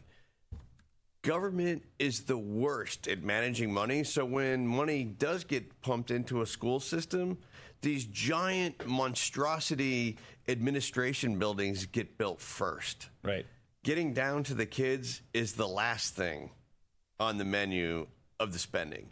I was flabbergasted when both of my kids started in elementary school, and we'd get notes home. Our kids would bring home notes from their teacher at the beginning of the year saying, we need crayons, glue, construction paper. Can you please, pick these up and bring them in? It's like, where's my tax money going? Yeah. If I'm subsidizing the supplies that are needed, having school supplies for kids should be a line item in a budget for schools. That should go back on the parents, which I don't mind doing it, but it's like, well, where's the money going then? Yeah. And I know that sounds like nitpicking at the school system, but it shows you what government waste does. And that's a great example of it. That is a great example, and you're absolutely right. Every fucking year, we're about to get the list now in probably a couple weeks because our youngest, who are still in public, our oldest are in homeschool because we care about them. But the youngest, we care about the youngest too, but they're just, the schools are better in this area. They send out this list that is massive. Here's all the things you can do to help, i.e., but it's also like you have to bring this stuff in. It's like, hold on. Why are we doing this? Because it's a ton. And it's also a pain in the ass because every parent is in the different aisles of well, it used to be Target, not Target anymore, but Walmart, Target, wherever, fighting over the same thing. I need 6 red folders. Fuck you, Janice. That's my folder. And then all of a sudden someone ends up, it's like, well, I have a maroon folder now. Like, I hope this cuts it. But you're spending all this money on those supplies that should be paid for. It's ridiculous. It's maddening to see where all of our dollars go, and it's just not going to change, which is the frustrating thing. Can I take a real quick side? So one of my great deployment buddies, colleagues from overseas, is texting me right now, and we're going to go back to the oarfish. And people are like, shit, we're going back to the damn fish just for a second. But he said that there was an oarfish 23-footer found during a BUDS class in '96. BUDS, Navy SEAL training. Belly up in the surf zone. They found it. So we're just going to keep the oarfish conversation going on. And to Buzz, thanks for listening to the show. That's my brother. 9 months at home. Glad you're home and glad you're doing well. We will catch up later. Well, going back to Rogan, and he's talking about the politicians not wanting to do anything. Politicians play this game, and you see this game in Hollywood a lot. Hollywood always likes to talk, like Steven Spielberg during Jaws talked about after it was released. Well, the not having the shark appear in the beginning of the film built the tension, and it was all about the craft and the storytelling. And it's like, bullshit. You're just telling the story. You're telling the story because it worked out. The shark was broken. You got lucky. The shark was broken, so you were able to build up that tension during the filming of the movie and the linear storytelling that went with the movie. You never saw the shark to the end of the movie when it made its appearance and got blown up at the end. Sorry for being a spoiler if nobody has seen Jaws in the last 45 years. But you hear that in Hollywood all the time. And as somebody who's worked in Hollywood, when you hear somebody go on and on, especially an actor, about how they prepared for the role and this and that, and they had to get into character, usually the most memorable scenes that you see in a film were ad-libbed because the actor probably stayed out too late the night before, was drunk, hungover, went off script, and nailed it, and it totally worked. Nothing that actors or directors say about the brilliance of what they've done, they have to create a story behind it. And it's usually the most simplest thing that happened was the reason why it worked out the way that it did. It's the same thing with politicians. They have to tell everybody all these grandiose ideas and why something won't work. And we need people to study this and when they need to study that. And, you just, as the commoner, just don't know the proper steps, in government that you have to go through. And all they're doing is just adding layers of confusion to make it look like they're doing something when actuality, they're not doing anything. Yeah. It's a great art. It is. No, all these people are super talented at what they do. They're sick as all get out, but they're super talented at what they do. And we just get lost in the sauce. We get totally screwed in the process. I love if that is a spoiler alert for you, if Jaws 1 is any form of spoiler, man, where you been? Damn it. Disco. See, I mean, sorry, bro. Disco, are you coming back tomorrow, or are you just never coming back? We'll see how I feel. I still feel like garbage today. So Disco not in his seat. We don't even have his camera on. He's essentially. I know. I to felt us. that it was sad. Yeah. Thanks, No, Matt. well, Pretty much. Yeah, we're shooting fake commercials without you. We're doing all sorts of stuff. Well, it's good to see that the world goes on without me. The world goes on without. I mean, we've got Krista. I mean, we can always just put Krista in. No, we'll be glad to have you back. It's lonesome here. It is. It's quiet. Now my outbursts feel like they're directed only at Tom, and that's awkward. Well, I usually take the brunt of those and just let it absorb this way so that it doesn't go anywhere else. Yeah, exactly. You do a brilliant job, a fascinating job. Okay, so let's just wrap a couple things up here before we go to the post-show press conference presented by Colin Sport. How do you guys feel? First 3 hours. We've been 2 hours for a long time. We went to 3 hours today. I still have a voice.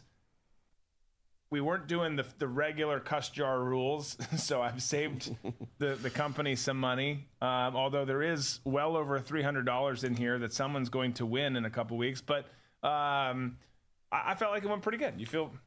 Yeah, it's a different race. You know, we went from 10K to the full marathon. Yeah. So, or the half marathon to the full. Both analogies work. Both analogies work. It felt not rushed. Good. All right. So we're all on the same page. No one has hurt themselves yet. We don't encourage you hurting yourself unless you're a terrorist or you voted for Biden. Just kidding. No, we don't actually. The second one, we don't. Just terrorists. True Burger says that can hurt yourself. Legal is up my ass just for saying that right now. I can feel them worming around down there. That's too much of a visual. Drew, I thought that Jaws was a Cam documentary. Okay, well played, Texas Panhandle. Always coming out with some good comments. It is. She loves putting stuff in her mouth. It's proven. I thought that was Deep Throat. That's also. There's lots of stories about her. They use different names to throw people off the scent. Okay, so tomorrow, regular time, regular new time, 3 to 6 p.m. Eastern. We will be here. The show's not done, by the way. We got the press conference coming up here in a second. Make sure you've signed up for Coin Club. It's dbcoinclub.com. You get an extra show on Friday mornings at 11 a.m. Eastern. Those have been a blast. You get entered into all of the contests, this one or other ones. When Booze and Banter makes its triumphant return, you will have access to that. Annual members get the DB Challenge coin, which is right here. There's lots of them. It's the This Is My Show and the Booze and Banter coin sent to you. And then military first responders, you guys get 30% off because we love you. We're so appreciative of what you do for this country. Either you did it or you're doing it now for this country. Either way. So go sign up, dbcoinclub.com. That's where you sign up. That's where you watch. And then we are going to head to the post-show press conference. After that, you're going to see RVM Roundup with Chad Caton. We hope you stick around for that as well. And we'll look forward to seeing you tomorrow. Be safe, be smart, be free.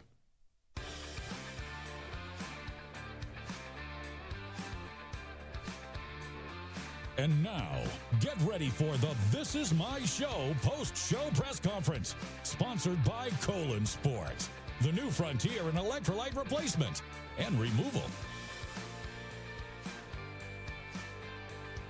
Colin Sport electrolyte replacement in one end and out the other. It's new Colin Sport.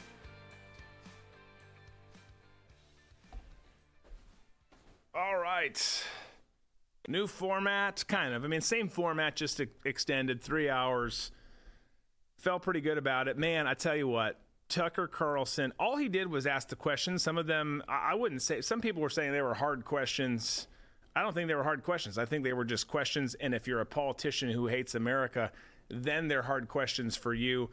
But he sure destroyed most of the people there in Iowa at the summit that was put on by my old friends at Blaze.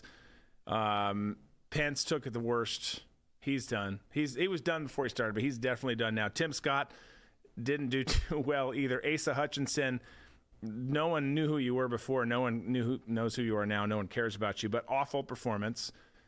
Nikki Haley, as we said during the show, didn't kill herself, but just played it safe, tried to placate to the crowd while also saying nothing in the process. Big D and Vivek came out pretty strong with some pretty good performances. We'll see if that does anything for them or not.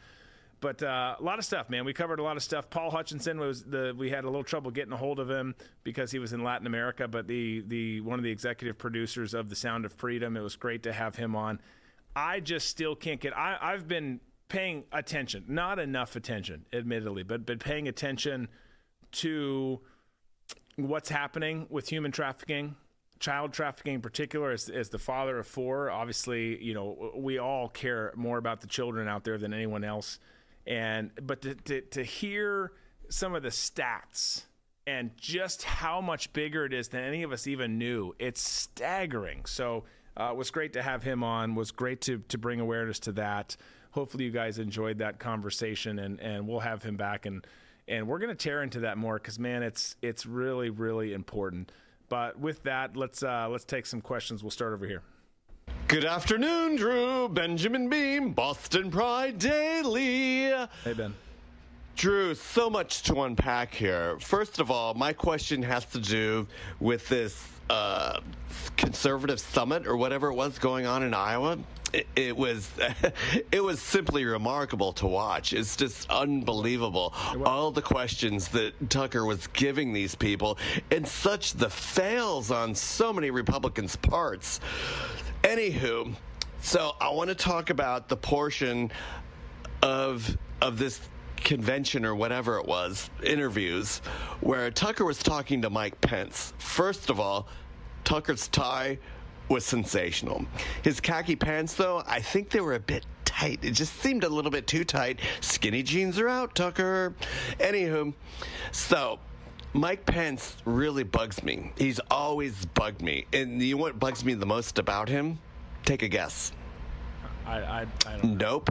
It's the fact that he looks like that white-haired man from Johnny Quest. You know, the white-haired man that ran around with the red shirt on and was always had that tan little savage in tow. I'm not sure what that was some sort of weird relationship that was going on there, and I could probably delve into it a little bit more. Ergo, I need to ask you a question and be as succinct as possible, and we can talk about cartoons later, and especially He-Man and Masters of the Universe. Oh, God. That was such a thrilling show when I was a young lad growing up as a latchkey kid. Watching that show by myself while my parents were at work and seeing those massive masculine muscles ripple off. But I digress. So my question, Drew, is do you think there's been so much damage done to Mike Pence that he's going to pull out of the race sometime soon? Well, we have a firm no pull-out policy at Red Beach Media. That's just something that we stand by. But I think he'll hang in there longer than perhaps some pundits suggest that he will. But yeah, I think so. I think he was a non-starter from the get-go. As I said during the show, whether you agreed with him not backing the decertification or backing it, wherever you fell on that, that was an inflection point for Mike Pence. Because the conservative crowd is so raucous these days, and I say that in a good way, but the demands are so high that not meeting them, like on the left, where you got to comply or bust, you got to come along for the ride, or get out of the car. He didn't do it, so I think he was dead in the water then. But then I think when he said, talking about Ukraine, talking about how we need to send tanks there, and he was all passionate about that, which we don't. But talking about Ukraine, and then the comparison with Mexico, and then the discussions with some of the cities and how we've got our own issues here, and how he said, whether it was poorly said, whether it was the wrong timing, whatever the case might be, he said it's not my concern, and he is absolute toast. Also, side point, I loved He-Man, Masters of the Universe growing up. I'm a heterosexual male, happily married, 4 kids. Didn't look at it the same way that you apparently did, nor did I do those activities. But I maintain to this day, I wish someone would make a live action film of that, just not make it something that's like erotica for you, Benjamin. Let's go over here. Thanks for calling on me, Drew. Yes. Sebastian J. Bombay. Yeah. The Big Apple News. We know. Drew, my question has to do with the Vice President, Kamala Harris, and what she had to say about eliminating people. For the record, I think it's a very good plan to start eliminating people. Okay. Because I don't know about you, but whenever I go and get coffee, there's always a line. And I could really, really enjoy not waiting in line. And the people who are waiting in line for coffee, clogging up my quest for coffee, they should be going somewhere else to get their coffee. And I have no idea why they go to the same place that I do. But okay. For the record, I just want to make sure that everybody knows that in a way I agree with Kamala, the Vice President, about curtailing the growth of the population. But it shouldn't be by mass genocide. My question to you is the Vice President talking about some sort of genocide, either war, famine, pestilence, or disease? Thanks, Chief. I still don't know what the question was there. If you're saying which one of those do you think it will be for population reduction, I don't know. I think that you're kind of looking at this wrong too. I'm opposed to population reduction, at least for the reasons that these guys are talking about, which is ensuring that the resources are allocated to them and that they have control over the population, the masses of people around the planet who they don't deem to be in the same category as them. We should all be opposed to that. By the way, you're in that category too, Sebastian. But I think your look at reducing the population because of a coffee line, I think that's a whole, wow, brother, that's a whole nother set of problems, a whole nother set of issues that we just don't have time to get into here. Again, I encourage you to come back with a real question, not just whatever that was. Let's go over here. Hey, Drew. Karen Mule, Americans Against Truth. You spoke today about Joe Rogan, his comments about the Ukraine war, the money that's being spent by the United States on the war. And people are agreeing with him, thinking there's more that we could do here with those funds. But my question is, what would happen if we stopped spending money in Ukraine? There would be world war, and none of the discussions that you guys are having would matter. What's your take on that? My take is are you kidding me, Karen? What kind of that is a bullshit question if I've ever heard one. Not spending money in Ukraine's going to lead to World War III. You've got to be clinically insane. What we are doing there is what is festering this possibility, increasing this possibility of more war. We've offered no off-ramps to peace whatsoever. I've been a staunch opponent of it the whole time. So I think your logic is twisted as it could get. No one wants World War III.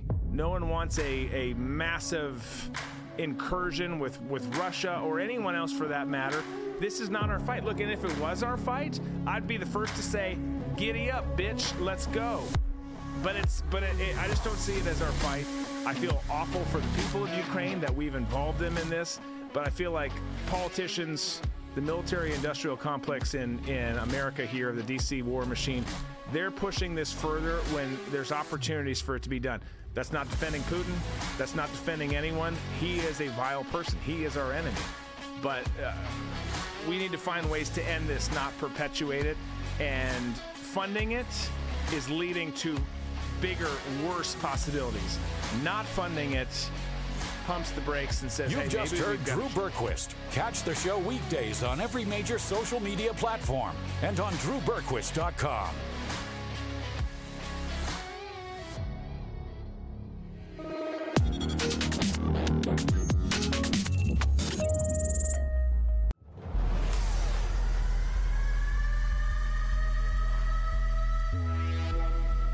Biden and his cronies have lost over $3 trillion of America's retirement savings in 2022 alone. With inflation running rampant and the stock market crashing, do you have a plan to protect your wealth? Our friends at American Alternative Assets help you protect your retirement savings by rolling over your IRA or 401k into a gold IRA. Fact is, you can hold physical gold and silver in your retirement account while maintaining its tax-deferred status. Visit protectfrombiden.com today to get your free wealth protection guide. This guide will give you all the answers you need. American Alternative Assets is an A+ and accredited member of the Better Business Bureau. Protect your savings now before it's too late. Visit protectfrombiden.com. Individual results may vary. There is no guarantee that past performance will be indicative of future results.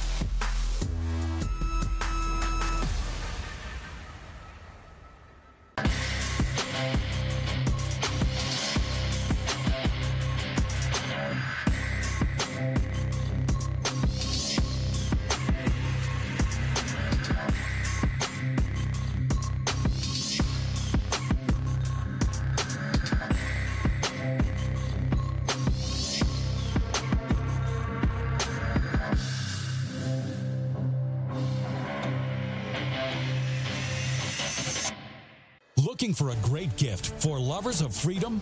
We have you covered with this 2024 edition Trump for President coin. Show your support with this limited edition coin, normally $29.99. But for a limited time, you can get yours for just $19.99 plus free shipping. This is a great collector's coin for fans of President Trump and those that want to show their support for our great president. Each coin is made in the USA, is an authentic US JFK half dollar, and showcased in an acrylic coin capsule. Collectibles like this only increase in value, often to hundreds of dollars per coin. So get yours now for $19.99 plus free shipping at TrumpCoinSavings.com. Again, that's TrumpCoinSavings.com to secure this limited offer.